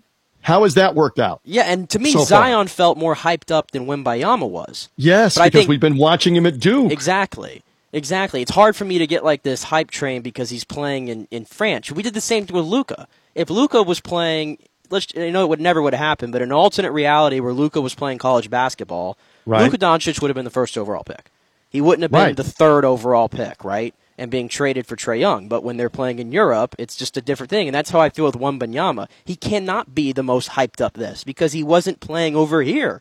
Like, even in the social media world, I just don't see it was ever close to the LeBron stuff where we were playing high school games all over. You get this. It's in ESPN's interest to hype him as a generational player. Yeah. Why? Because they televise the NBA, including the finals. They televise the draft. They want to talk about the NBA all year long. Yeah. So it's in their interest to hype it up. Yeah. You know that. I know how the game works, but I still can complain about it, though. I still got to complain about it. Do you want a TJ story before you're out of here? I don't know what else you got rocking on the show here, but you always love TJ story. Give me a TJ story. Anything you got. Okay, so the 4 overtime game with the Panthers and the Hurricanes, and I still shake my head, and I know you do too. One of those teams is going to be in the Stanley Cup final. So the Panthers end up winning in 4 OTs, which I believe you've already been talking about, or you will be soon. Did you already talk about it earlier? I didn't get a chance to hear you in the first segment. I got briefly to it, yeah. So that game got over with about 15 minutes ago, I think. Who is the Panthers? Did you give the shout-out to the Panthers radio announcer who does the games on the road by himself? I want to get this right. For the Florida Panthers, he called the entire game last night, beginning to end until almost 2 a.m., if I have this, and got to call the winning goal by Kachuk in last night's game. Let's see, Randy Moeller. Mm-hmm. Randy Moeller is his name, if I have that right. No, maybe it's not Randy Moeller. Maybe it's somebody else, if I have that right. Anyway, he called that entire game by himself last night, including does what Dave Mishkin does and many other the great hockey radio voices into the 4 overtimes, and got to call the winning goal in an Eastern Conference final playoff game in quadruple overtime. So quick TJ story time, because you love this. You referenced Plant High School earlier. I'm going to go back to the TJ semi-athletic days. I was somewhat athletic. I am on the JV basketball team at Plant High School. This is 1986, actually, 86, 87 season. I am a junior. I am on the JV team, and we're pretty good. I wasn't playing very much. I wasn't really a prospect really at all to play on the varsity team. They were being good to me that I wanted to play. So I'm playing on the JV team. We had like an 8 or 9 man team. A lot of the times I was the 8th or 9th guy. There would be times that maybe I was the 7th guy. Nick, I would play like maybe 10 minutes a game. I had not grown into my feet yet. I wasn't that fast, but I could shoot the daylights out of the ball, especially if I was open. So I'm on the Plant JV team. And again, these are in the days when it's 10th, 11th, and 12th grade, before they switched things up with middle school and made high school 9th, 10th, 11th, and 12th, because the JV now for football, for basketball, for these different sports is primarily the 9th and the 10th grade. So we're playing a JV game. This is Plant against Plant City High School. We're playing them on a weeknight during the school year, and it's going to tie in to Panthers Hurricanes last night. So the first thing is we are trying to get to this game in the traffic, leaving from South Tampa and trying to find Plant City's gymnasium for this JV game. And this is pre-internet, this is pre-cell phone, and the bus driver is lost in eastern Hillsborough County. We're supposed to get there about 30 or 45 minutes before the game. Game, as I recollect, would have probably been like at 7 after school, something like that. It's now 6:30, 6:45, and we are lost. We're not only not at the arena warming up, we're nowhere near the arena. Because I remember the bus driver had to get off the bus and use what? A payphone to call his bosses and try to figure out. There are no Google Maps, Nick Geddes.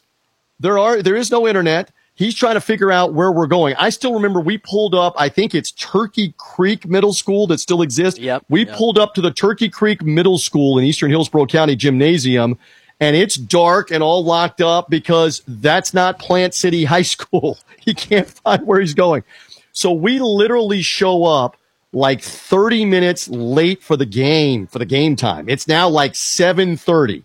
So they give us like 15 or 20 minutes to get there, get loose, get warmed up, and get ready to play the game.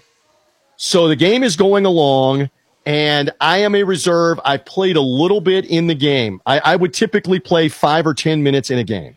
We now have I think somebody got hurt, and we now have foul trouble where I am playing at the end of this game, and I hit a shot on the right side, the now forbidden mid-range game. Now everything has to be a layup or a dunk or a three-pointer. There was no three-point shot, by the way, in Hillsborough County in that JV season. There's not a three-point line.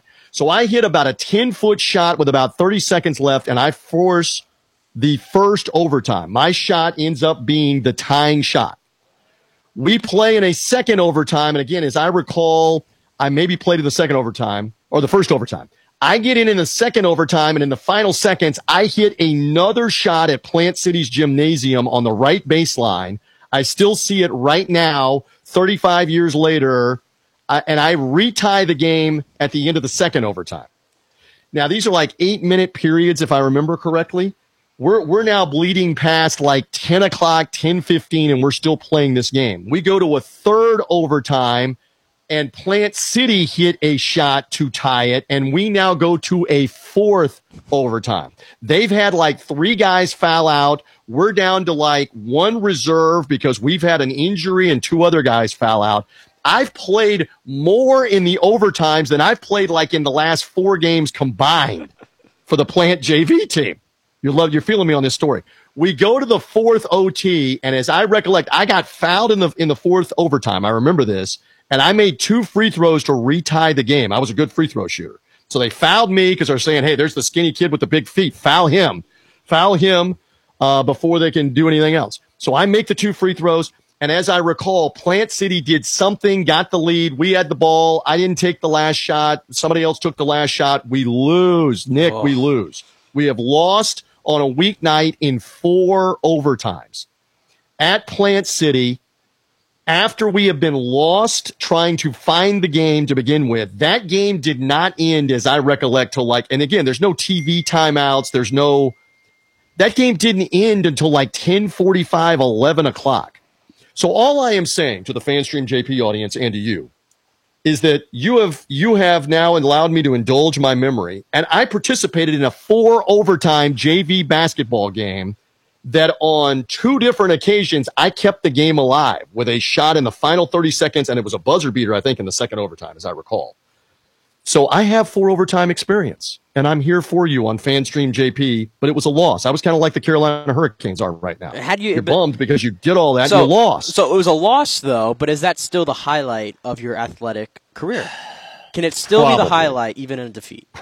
Probably in defeat, because I have that story to tell. I don't have anything nearly that remarkable to tell about my high school athletic career, because I figured out, start talking as much as you can to stick around with sports, because it's not going to be your athletic career. I'll tell you, too, if you had no Google Maps nowadays and no phones and all that, and you were still trying to find the Plant City Gymnasium at dark at nighttime, you probably wouldn't find it still. You would have trouble. You would probably still have trouble. That's right, in Eastern Hills Workout. But that story, everything I just told you is the gospel, pre-internet, pre-cell phones. That's the way that it happened back 36 years ago. And now that's probably the winter of 87, my junior year. I've got my 35th reunion coming up for the class of 88 of Plant High School. How about that? 35th reunion, huh?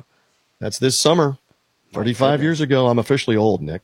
I'm officially old. But I thank you for indulging me. I just wanted to tell a 4 overtime story on FanStream JP. Yeah, here on the show on JP Peterson We'll definitely end it on that one. We'll end it on a high note with that. That was a great story. You took me on a. Did I pay off? Yeah, you did. You took me on like a winding road. I meandered. I mean, the fact that we were lost. I mean, we didn't get back. Remember, we ride back on the bus. We did not get back until like after 11 or 11:15, and we're now trying to find something to eat in South Tampa to go to bed to be back at school at 7:30 the next morning for the weeknight game that went to 4 overtimes. I'm just here for you. 4 overtimes. A 4 OT JV basketball game. I can't imagine running up and down the field or running up and down the court in 4 overtimes, and I can't imagine. I had a couple of teammates of mine, and if I recall, they never came out of the game. And again, it would have been 8-minute periods, so that's 32 minutes, and then the overtime is like 5 minutes, I think, even in that scenario. Yeah. So that's 20 more minutes. They played 52 minutes and never came out of a JV game. Yeah, it's like the Lightning. When I brought this up, I was like, this stirred up memories of the Lightning in 2020 and Columbus. In Columbus, where it was 6 overtimes. And remember, that was a day game. That began at like 2 p.m. or something. It was 3 p.m. and was 3 p.m. and was still going at 8 and 8:30 and 9 o'clock at night. Yeah, and the Lightning had food ordered, and I think Columbus too. They had a full meal during one of the intermissions after like the 4th overtime. Yeah, and that's what I said earlier. I'm like, that game was actually hard to get through because for the last 3 overtimes, it was like watching beer league hockey because nobody could skate anymore. Nobody had. They were exhausted. They were dead. Yeah, they were dead. 6 overtimes, right? And it was a day game that turned into a deep into the night game. In that instance, we love overtimes. Yep, good memories. Happy Friday to you, my friend, and the JP Peterson Show audience. I'm happy to spend some time with you.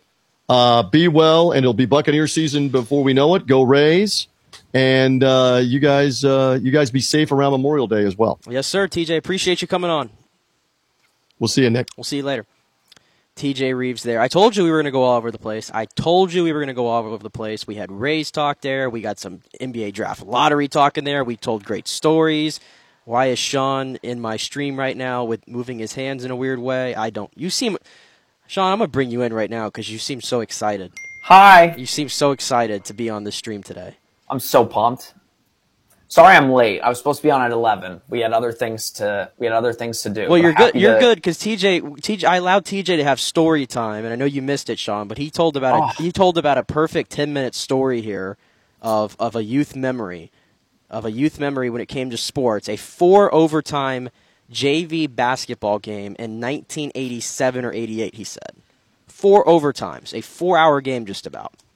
I'm going to have to hear it. But let me tell you a 10-minute story for my young life when I was 5 years old. You're going to tell a 10-minute story now? No, I don't think I have a 10-minute story, but that's pretty impressive he did. I have to go back and watch it for real. But that worked out perfectly, I guess. That's great. Yep.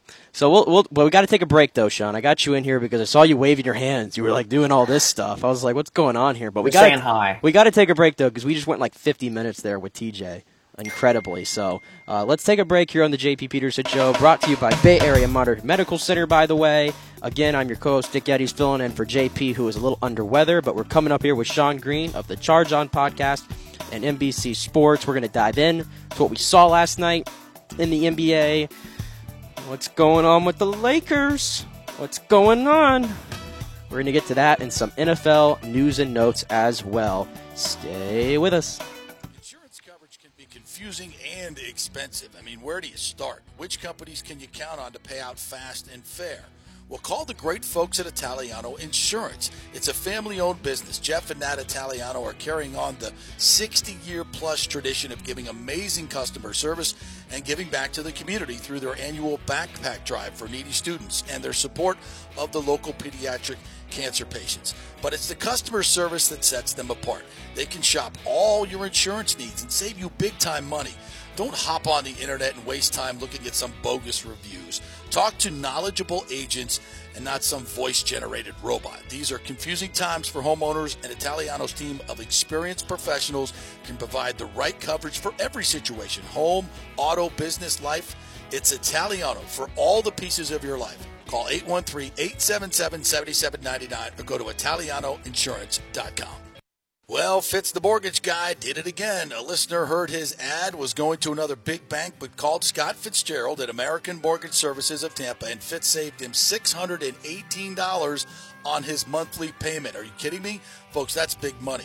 Rates are going up, they're going down, they're going all over the place. Scott will shop your loan and save you lender fees and get the best rates. Email him, scott@amstampa.com, or call 813-294-7595. That's Fitz the mortgage guy. Lots of stuff going on right now, and these rates are going all over the place. You need somebody knowledgeable in the market that will work hard for you and get you the best deal. That's my man Scott. He's done 3 loans for me, done thousands of loans for local folks here, works with a lot of the coaches and players in the area. He's the guy. 813-294-7595, or go to scott@amstampa.com. During COVID, over 1.7 million people were added to the Florida Medicaid rolls, but as of April 1st, 2023, most of these people may not be eligible for the Medicaid coverage and will lose their health plan. If you have been notified you are losing your coverage, don't freak out. It's very likely you can apply for a federal subsidy under the Affordable Care Act. Just call 877-652-0244. Our representatives will walk you through the whole process, get some basic information on your income, number of kids, and then they'll find a plan that best fits your needs. In fact, with the new laws, 90% of Americans qualify for reduced or free health care. You can select great plans like Florida Blue, that's my carrier, love them, paying $800 less after making the call. 877-652-0244. Our highly trained professionals know all the intricacies of the new laws. They will do all the work. You save tons of money. So if you're being dropped from Medicaid, fear not. Call 877-652-0244. Get real health insurance, free doctor visits, free blood work, no deductibles. 877-652-0244. JP here for the Jeeves Law Group. Have you been injured in an accident, in an auto accident, truck accident, motorcycle accident, at work, or at a place of business? Well, call the Jeeves Law Group and get the personal attention that you deserve. I made the mistake many, many years ago with going with one of the bigger law firms, the national law firms. And let me tell you, getting a call back from those folks was next to impossible. Weeks and weeks would go by, never get a call back. That doesn't happen with the Jeeves Law Group. Personal attention is what they're all about. When you call the Jeeves Law Group, you will be part of the family. They will represent you in a vigorous and aggressive way against the insurance companies. These larger companies will promise bigger settlements, but it's the Jeeves Law Group that will get you the best results. If you're tired of dealing with these bigger law firms, check out the Jeeves Law Group. Go to jeeveslawgroup.com, tell them JP sent you, get a free consultation. It's the Jeeves Law Group. Scott Jeeves has been representing clients in the Tampa Bay area for over 25 years. Give them a call. It's a free call, 727-894-2929, 727-894-2929, or go to jeeveslawgroup.com. Ladies and gentlemen, let's rock. This is FanStream Sports with JP. All right, welcome back to a Friday edition of the JP Peterson Show. It's unfortunately not a football Friday. So we got 4 months to go there. So I got 4 months to go, Sean, till we can finally have our football Fridays back. Still so far away. It's still so far away. It's so sad. And then they were teasing me with this whole little did you see that little Fanatics video they put out? Tom Brady sitting there at that round table, and he's doing his thing, talking to C.J. Stroud, Anthony Richardson, Bryce Young, and I think it was Will Levis back there as well. Which, by the way, Will Levis shouldn't have been there. He wasn't a first-round pick. He's not in the club. But he found his way in. He was in the club of guys that everybody was talking about prior. Yeah. So I feel like I loved it kind of got me pumped up. Every time Brady talks, it just pumps me up. Oh, I forgot. Basically saying, I forgot I'm speaking to the ultimate Brady fanboy over here. I forgot. My bad. I'm back to being a fanboy. Yeah, I took a break. Now I'm back to being a fanboy. Yeah. Now I'm taking a break. Oh yeah. Well, that's fine. I'm taking a break until his bust in Canton is made and it's in Buccaneer red. But anyway, let's go over. I'm going to let you marinate on that comment. Let's go over to what we saw in the NBA last night. Great action. Nuggets-Lakers game 2. Those damn Lakers, man, could not get it done again. They came all the way back in game 1, and I thought they needed to steal that. Realistically, I thought they needed to steal it, and they weren't able to get it done. And then game 2, they come out, and they were looking really good. They were looking really good up until that fourth quarter. And by the way, the stat of the postseason potentially, LeBron James in the fourth quarter in the playoffs is 1 of 20 from 3. 1 of 20. Don't ask me what that percentage is. I'm not a math guy at all, even though that's probably a layup percentage-wise, but I just don't know. What is that, 2%? 5%? Well, yeah, I think you're right, 2%. Well, there you go. I was going to say 5. I don't even know. I don't even. We were journalism people. We were not. In fact, cat out of the bag. I failed math in college. I'll be completely honest. I failed math in college, and I failed math in high school as well. See, I didn't fail math in college because I took basically the easiest math you could take to get a degree. In high school, I failed. I couldn't even tell you what the class was called, but I failed it. Well, I failed. What makes it worse for me, in 11th grade, I failed the boom boom math class known as advanced topics. Okay? Wow. When you're in a math class with freshmen, juniors, sophomores, and seniors, you're in a boom boom math class. You know that. And I failed advanced topics there. And then I went on and failed my first year of my freshman year. I went on and failed whatever the I don't know what it's called. You know what it is. It's like MAT 1103 or something like some crap like that. I failed it though, and I had to retake it the following year. So I'm the last person you want to come to for any sort of math. Let me just put that when we out look there. at analytics, we go online and we see the numbers, and that's how we compute what these players do. I can do simple averages. I can add up stuff and then divide it by the number. That's about as far as I can go. That's about as far as I can go.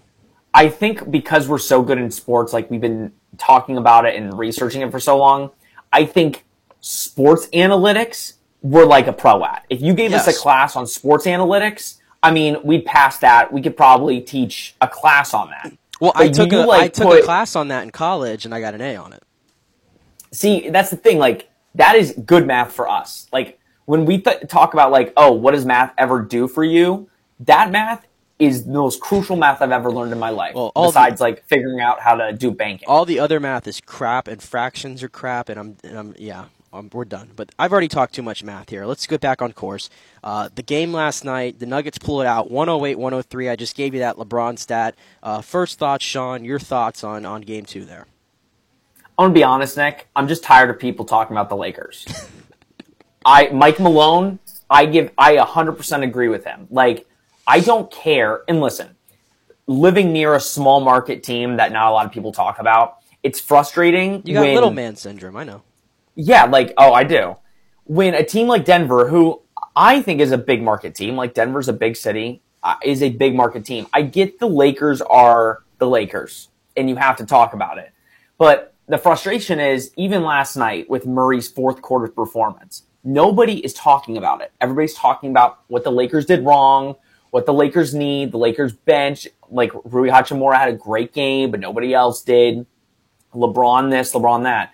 It's very frustrating because I would be frustrated. Like, the Miami Heat, nobody's picking them to win, right? Yet people talk about them. I am. Yeah, but you're very niche, and you're usually wrong. So, like, that's the problem. With Miami, they win game one. That's what people are talking about the next day. Lakers lose back-to-back, and it's only Lakers talk, which is surprising since Nikola Jokic is an MVP player. Correct. Back-to-back loss this year. So, in regards to the game last night, I think the Lakers had it. We saw it, right? They had it for pretty much all three quarters. You could see in the third they kind of slipped there a little bit. The Nuggets were figuring some stuff out. And obviously in the fourth quarter, it was Jamal Murray time. I mean, he took over. He won them the game. I think that was the difference. If you look at the fourth quarter stats, it was Jamal Murray and three-point shooting. Yeah. So that was the difference in the game. It was that fourth quarter. And the Lakers are going to need the top performances from LeBron and AD. Like, AD was brutal last night. What do you make, 4 shots? Yeah, 14 points, 4, I think, of 9. But that's the thing, Nick. Like, it's this for the Lakers with AD. Like, AD, game 1 looks like Anthony Davis from 2013. And then the second game, it looks like cripple Anthony Davis. Yeah, where he's not doing anything. So that's why I can't trust the Lakers. That's why I picked the Nuggets in the series, because I was like, you got to get 4 great games at Anthony Davis to win the series. Because this is not the LeBron show. This is the Anthony Davis show. They have to run things through Anthony Davis and not LeBron, right? And can Anthony Davis give you that? Can he give it to you 4 games? 4 games out of 7, that's all I'm asking. I don't know. And here he goes and drops an egg like that in a game 2, got to have it. I hate to be series is over guy, but like the series is over. Like, the big thing is if the Nuggets steal just one of them, because if you look at like the home playoff records, the Nuggets are 8-0 in the postseason. So are the Lakers. At home. The Lakers haven't lost a game at home either. The only team that has lost games at home have been the Celtics. They're like terrible at home. They're like 500. If the Nuggets steal a game on the road and beat the Lakers just one game at home, the series is over. Now granted, it's 3-1 and that says it all. I didn't understand, and you tell me if I'm wrong, Nick. I don't understand, like, even before the series, I'm like, the Lakers do not match up very well with the Nuggets. I think the Nuggets, this isn't even a series, but everybody was making it out like the Lakers were probably going to the finals. It's LeBron. I mean, come on. He carries a lot of weight, and I said this before this series. The one thing that will give me pause is I never want to be the guy to count out LeBron. I never want to do that because every time you try to count this guy out, he keeps coming. But and I know you said you're probably going to hate this, what I'm bringing up right now, because you already mentioned you can't stand talking about the Lakers. But this is more LeBron. Last night, to me, my takeaway with LeBron, he is starting to show his age. That doesn't take away that he's had an incredible season, right? But he is starting to show his age. We're late into a postseason run here. He's exhausted a lot of energy. He's playing 40 minutes a night or more on every single game, right? The offense is not running through him anymore necessarily, I'd argue. I think he's playing a little bit more passive than he usually has. I think that's true. Defensively, he's a shell of what he used to be. And yesterday, the concentration lapses from him are stuff I've just never seen before. I mean, he blows a dunk. I don't know what he was doing, personally. He looked like he was setting up to do a windmill. He was. I mean, you're LeBron James. You got your 8-point lead. You can make it 10 right there. Just go ahead and just one-hand slam it, two-hand slam, whatever. But he's trying to do a windmill, and it slips out of his hand, butterfingers. Later in the game, he has a layup underneath the rim, and I don't know what he was doing. He just completely botched it. It barely even hit the rim. He had a few other moments where I think he was a little careless, or I don't know. Last night, to me, looked like my first moment where I said something is like Father Time is catching up with this guy a little bit, and I don't think he's capable of putting on that cape, right, and dominating a series and getting the Lakers back into it. I'll make a guarantee. I guarantee you, what would it be, Sunday that they play? On Sunday night, or no, tomorrow night, because tonight's Celtics. Tomorrow night, I guarantee you LeBron goes 30-plus and tries to take over. Because I think LeBron, the last 2 games even, I agree with you, been very passive. Now, LeBron's always been a team guy. He doesn't usually, take over. He makes the right pass. He doesn't try to take over. Next game, you're going to see, oh, okay, that's LeBron, right? Now, can he sustain that? No, I don't think the Lakers are deep enough. You need, like we said, LeBron and Anthony Davis to have the series of their life. The Nuggets are just too good and too deep. And that's the problem. The Nuggets bench is so much better than the Lakers bench, and it's not even close. So you have to be better than them. Your superstars have to be better than Jokic and Murray. That's what it's going to come down to, by a long shot. And I don't know if they can get there. And that's why I didn't see it being close. I get it's LeBron James. LeBron James is 37, 38 years old. He's still a great player. He's still one of the best in the league. Mm-hmm. But when you're going up against a guy like Jokic, who is averaging a triple-double, you have to be perfect. And unfortunately, the Lakers are just not a perfect team. They've been really good, but they've also had to go up against the Grizzlies and the Warriors. That's taken a lot out of them. I mean, if they went on to win the finals, I think it would be the biggest or the best final run in the last decade because of the teams they had to face and beat. Yeah, I think they just hit the wall. They've hit the wall. They've hit the wall. It feels like that. And sometimes it's just a team's time. It really is. And it feels like it's the Nuggets' time. They've been at this now for a few years. They've kind of had this core, at least Jokic and Murray and Michael Porter Jr. together. Aaron Gordon has added a lot to, I think, their team. Kentavious Caldwell-Pope. I mean, this guy was a laughing stock when he was on the Lakers. And all of a sudden now he's a really good role player for this team. Bruce Brown, Christian Braun, Jeff Green, who seems to find his way on every good team around the league year from year. They've built themselves a nice little core. And Mike Malone, I mean, I think Eric Spoelstra is the best head coach in the league, personally. I think he proves it over the last 15 years. He can have a star. He doesn't need a star. He can just make it work, right?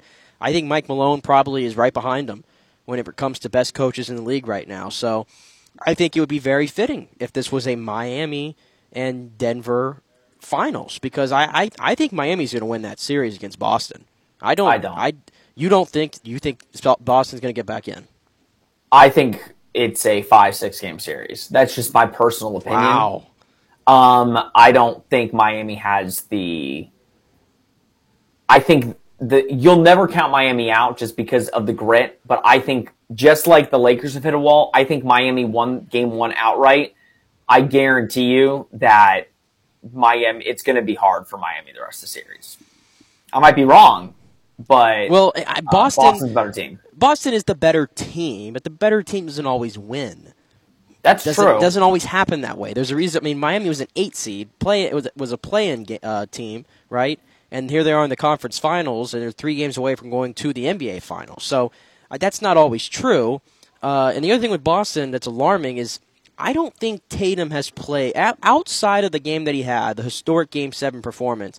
I don't think Jason Tatum has played as well as he could in these playoffs, especially in late moments. In fact, he shot 0 times in the fourth quarter. How can that happen? How can that happen? He was being used as a decoy for half the quarter, not even touching the ball. It's weird. I think Tatum reminds me a lot of Anthony Davis in the Lakers series, where it's up and down. Like, I think I think Jason Tatum tonight is going to perform really well. Like, I really do. I think Jason Tatum, it's almost like Jason Tatum needs a kick in the ass a little bit to perform. Yes. Like, I think he knows he's so good, and I think he gets so complacent being like, okay, I know like Jimmy Butler is lax against the opponents he knows he can outright dominate.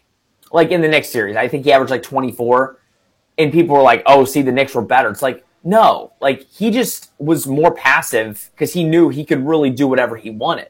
Against better teams and better competition, Jimmy averages like 34.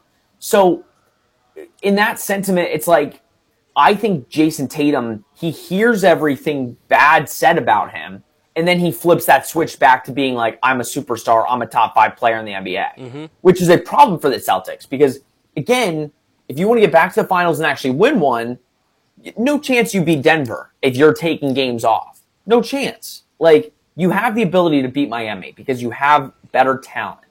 But Denver's a whole other beast. You got to get past Miami first, and they're not quitting. Yep.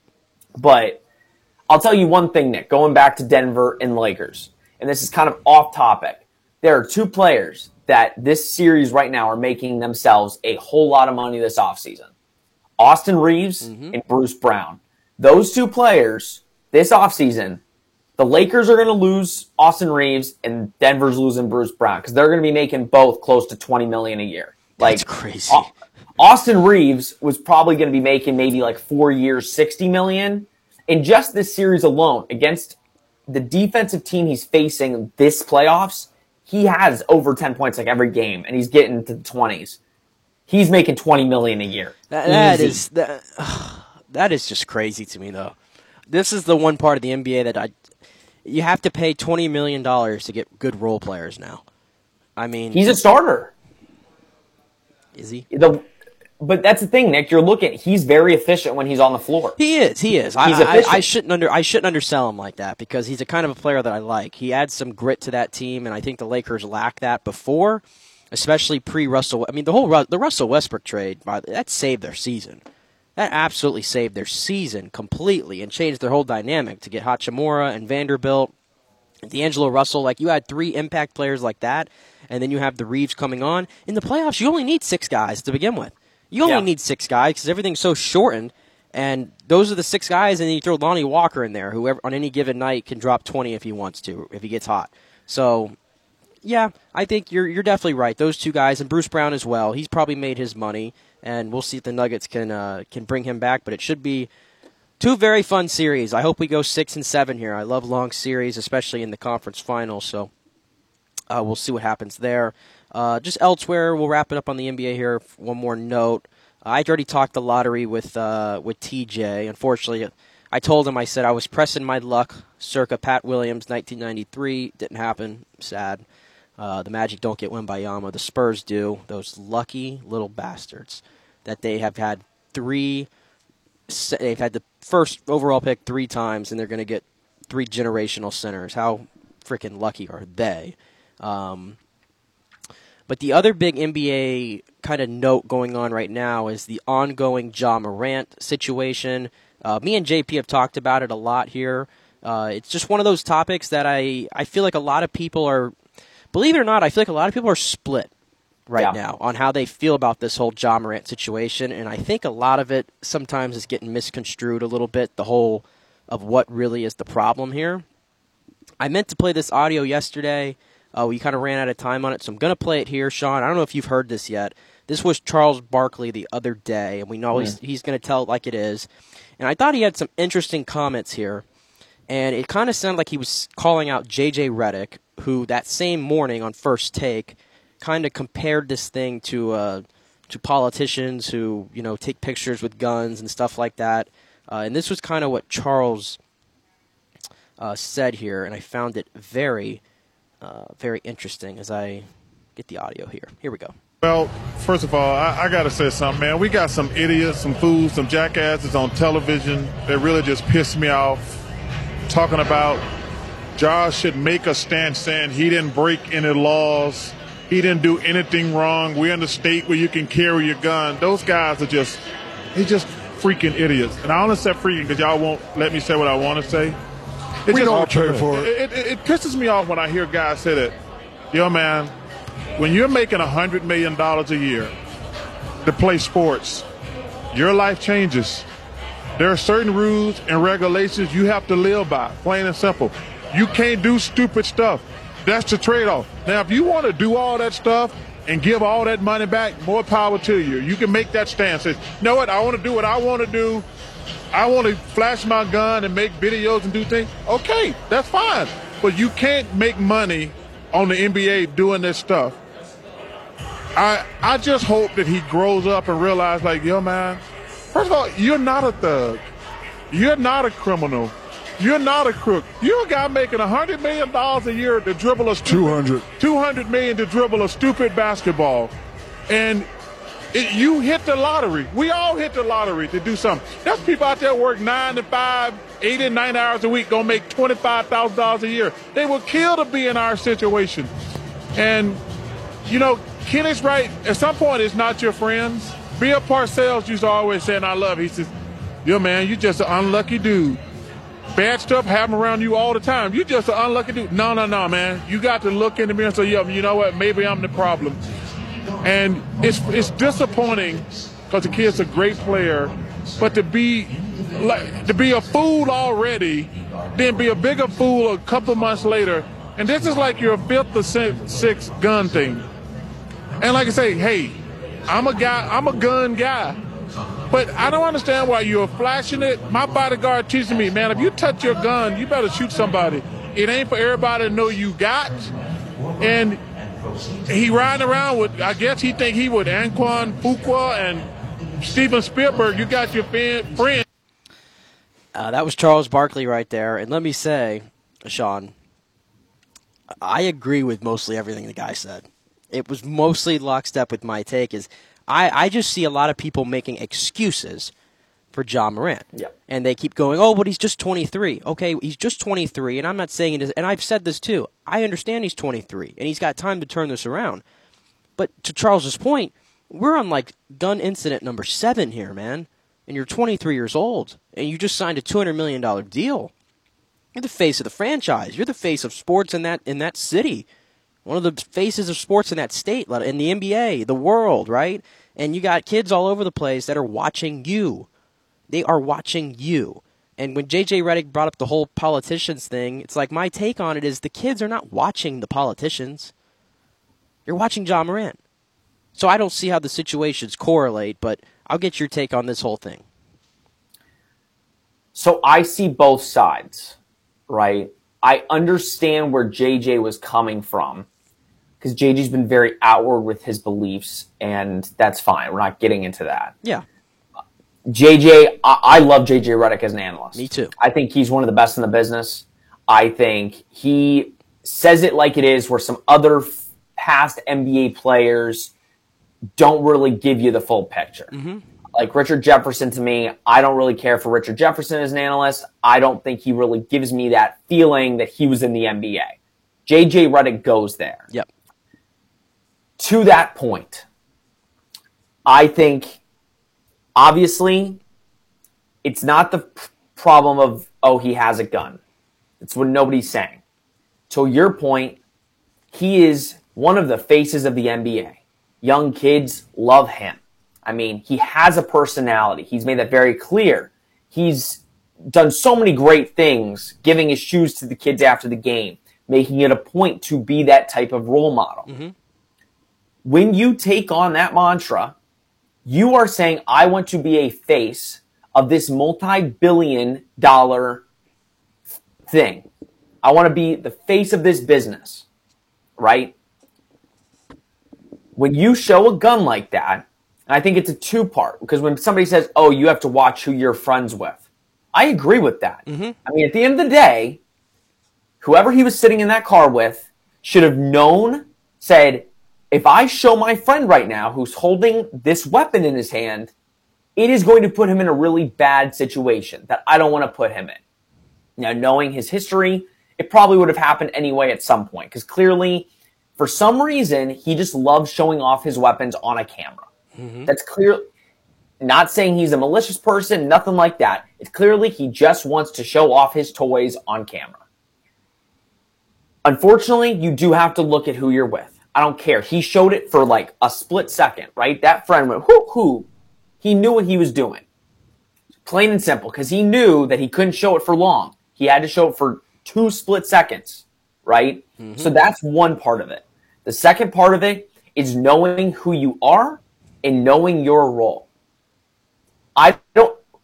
Would we really be talking about this if this was, I don't know, let's just say for any bench player in the NBA that nobody knows. If they showed a gun on camera, sure, I'm sure a local site would pick it up and they'd probably get punished. Mm-hmm. It would not be national news where Correct. Where Adam Silver seems very distraught on TV. Like, I had conversations with him. I thought we were okay. Clearly, I'm thinking the worst out of this. Mm-hmm. So my whole problem with the situation is I don't know. They keep saying the 23. I'm 24, and not saying I'm nowhere near the situation he is. But I would know, okay, I'm making a lot of money here, and I'm a role model. Probably not the best thing, especially not in today's climate with everything going on. I don't think we want to be setting that precedent for kids at the age that are looking up to him. That's what I said. I'm like it or not, when you get into a professional sports league, right, and you're really good at what you do, you are a role model. End of story. You can deny it all you want, but you are, right? I think it might have been Charles Barkley who said something. It's kind of ironic because he had this take, but I think he was the one who said eventually, like back in the day, I think he might have been the one that said, I'm not no damn role model. Like, don't pencil me into that. Maybe he's come around on that, or maybe I'm getting the player wrong. But to whatever case, you are a role model, and I think it is a big responsibility. And I think, like, you look at like a LeBron, for example, he's made it 20 years in the NBA. I don't recall any incident with him. It's amazing. No. Like, he's kept it clean from an incident standpoint the entire time, and been, the greatest role model to a lot of people in the I Dream school and all those things. And I'm not saying that everybody has to go out of their way necessarily. It's just your actions are being watched, and you got to be accountable for them. And sometimes I feel like we miss it on a lot of takes with this kind of stuff. And because, again, if this was an isolated incident, it's, whatever. Everybody's young and screws up, and you got to learn. But we're on number 7. We're on number 7 here, right? To me, you should know better by now. You should know better. And if you have one more F up after this, is basketball really for you at that point? I don't know. So, well, then it's also just like straight up, like, again, the Memphis Grizzlies are paying you $200+ million. Yeah, and how much buyer's remorse are they having right now? I think it's more of I don't even know if it's buyer's remorse. I think it's like, we clearly want this player. This player is going to make us a franchise of the future. Are we even going to have this player be a part of our organization? And that question has to creep in their head of like, we're going to do our best to get Ja the help he needs to try and become a better human being in the situation he's in. But again, you brought up LeBron. LeBron is so squeaky clean. There are videos out there just with his marriage where you have girls trying to come up to LeBron and he's like, pointing to his friend, like, get away from me. Yeah. Like, that is regardless of what you feel about LeBron as a player, as, Jordan LeBron, it doesn't matter. Like, he has been the face of the NBA for 20 years. I was going to say, he's been a model face. To me, the only thing that people ever knock LeBron on is people who are just, again, I don't like to get political or anything. That's not me. But there's a lot of people that just don't like that he's outspoken about certain things. Like, that's probably the one thing that people have a knock and issue with him in. And again, that's fine. You're entitled to your opinion. That's whatever. I'm sure there's people that listen to this show who feel the same way. But I'm just saying, strictly from an off-the-court standpoint, regardless of that, he's been squeaky clean for 20 years. 100%. And that's the type of player you want. So, Ja, I literally don't know where to go from here, but Ja needs to figure something out and look at the bigger picture here. And yeah, I agree with Charles. If he looks at it and says, I don't need the money, I want to do what I want, go right ahead. It'd just be a really bad thing for the NBA because he's a phenomenal player, and I think he can really turn around Memphis. Yep, it would be a shame. All right, let's hit our final break here on a Friday edition of the J.P. Peterson Show, brought to you by Bay Area Modern Medical Center, the Jeeves Law Group, the Golden Diamond Source, Italiano Insurance, all those great sponsors who continue to let us continue to do what we love to do here, and that is give you 2 hours of Tampa Bay-centric sports talk, mixed in with some national news as well, Monday through Friday, 10 to noon. I think I hit everything there, Sean. I think I hit it all. We'll come back here. We'll wrap up with a few news and notes and get you set for the weekend. Rays and Brewers, all those good things. Back in 3.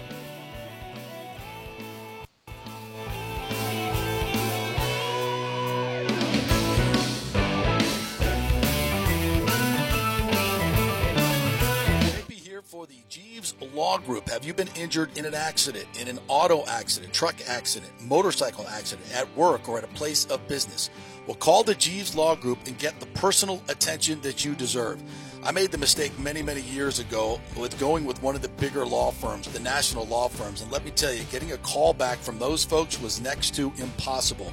Weeks and weeks would go by, never get a call back. That doesn't happen with the Jeeves Law Group. Personal attention is what they're all about. When you call the Jeeves Law Group, you will be part of the family. They will represent you in a vigorous and aggressive way against the insurance companies.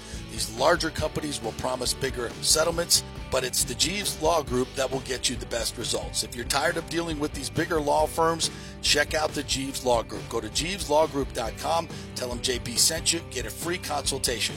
It's the Jeeves Law Group. Scott Jeeves has been representing clients in the Tampa Bay area for over 25 years. Give them a call. It's a free call, 727-894-2929, 727-894-2929, or go to JeevesLawGroup.com.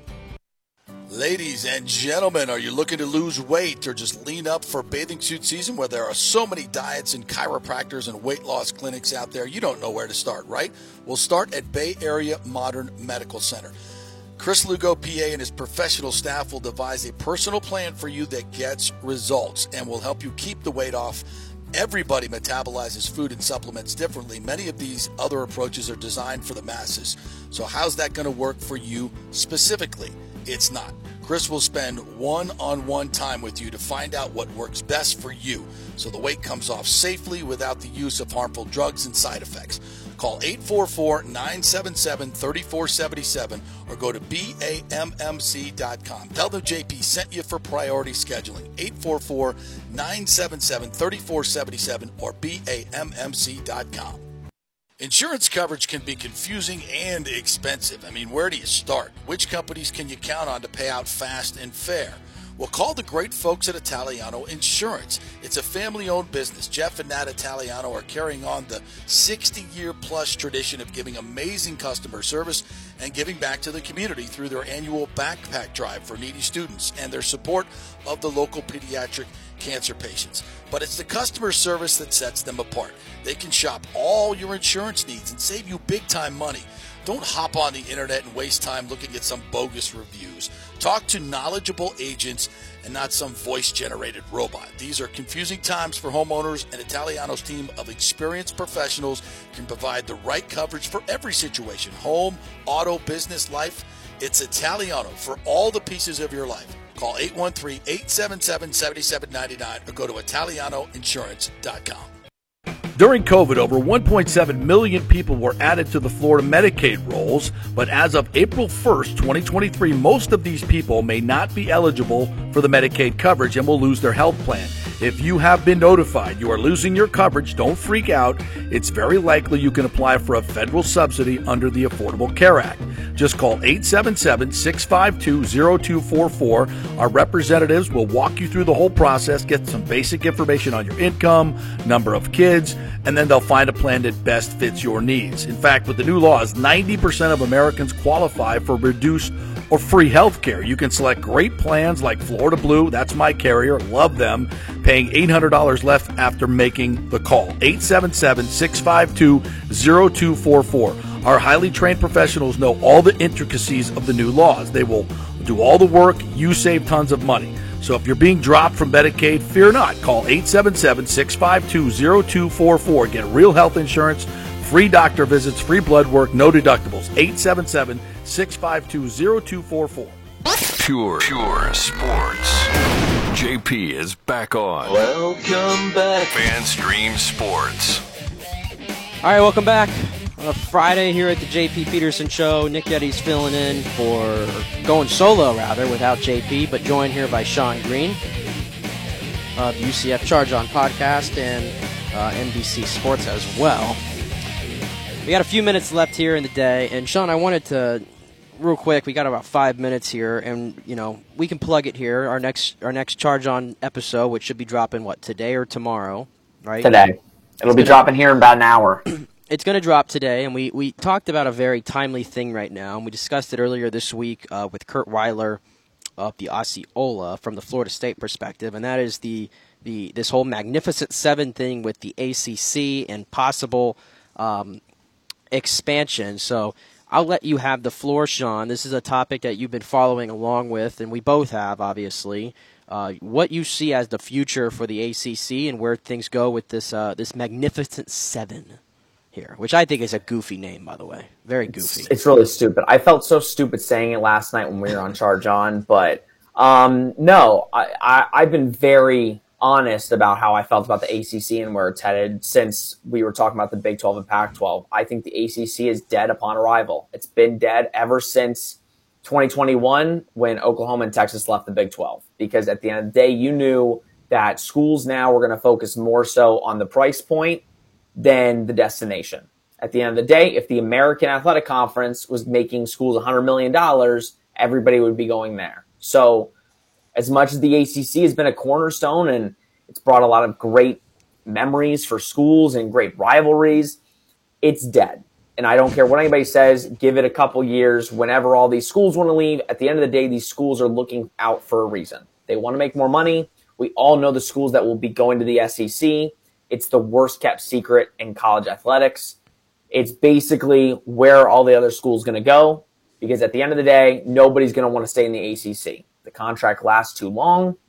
It's not getting made to 2036. Nobody's going to be in that conference in 2036. The only way I see it sticking around and being a conference is if all of the the irrelevant schools that are in the non-Power 5 that the ACC is offering them a bid, they all go up and make, again, a non-Power 5 conference. That's the only way it stays alive. But we were going through some of the schools last night, Nick, and we're looking at them and we're like, would they even really be a Power 5? Are they a Power 5 school? Like, they could, like, they go to the American. There's probably some American schools that would beat this team like half the time. So It's a sad time in college athletics. I hate it, but like I said last night, and please go check out Charge On when it drops, it's kill or be killed. And right now, the ACC is the prey. It's just when the predator's going to hunt on that prey. Yeah, and I feel like there might be some legal options potentially for these schools to try to get out of this contract.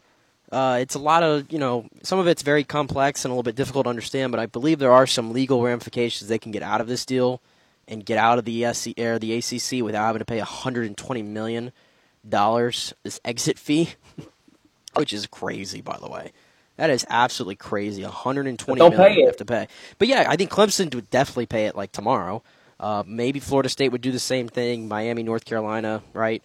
But definitely an interesting time to be sure in college athletics. I echo what you say. I hate it. I hate when rivalries continue to get broken up.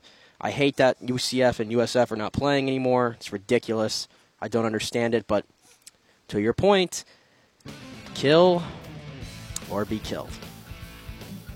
Good little way to wrap it up there with that quote. I love that. All right, it's been a fun day here on a Friday without JP, but we love when he's back, though. He'll be back on Monday if he's feeling better, which I'm sure he will after this weekend out there at the Pro Padel League this weekend, so we'll bring you more stuff from that. Rays and Brewers this weekend. Hopefully we could turn it around. Some home cooking now. 9 games or 10 games at home for the Rays. Your 32-13 Rays.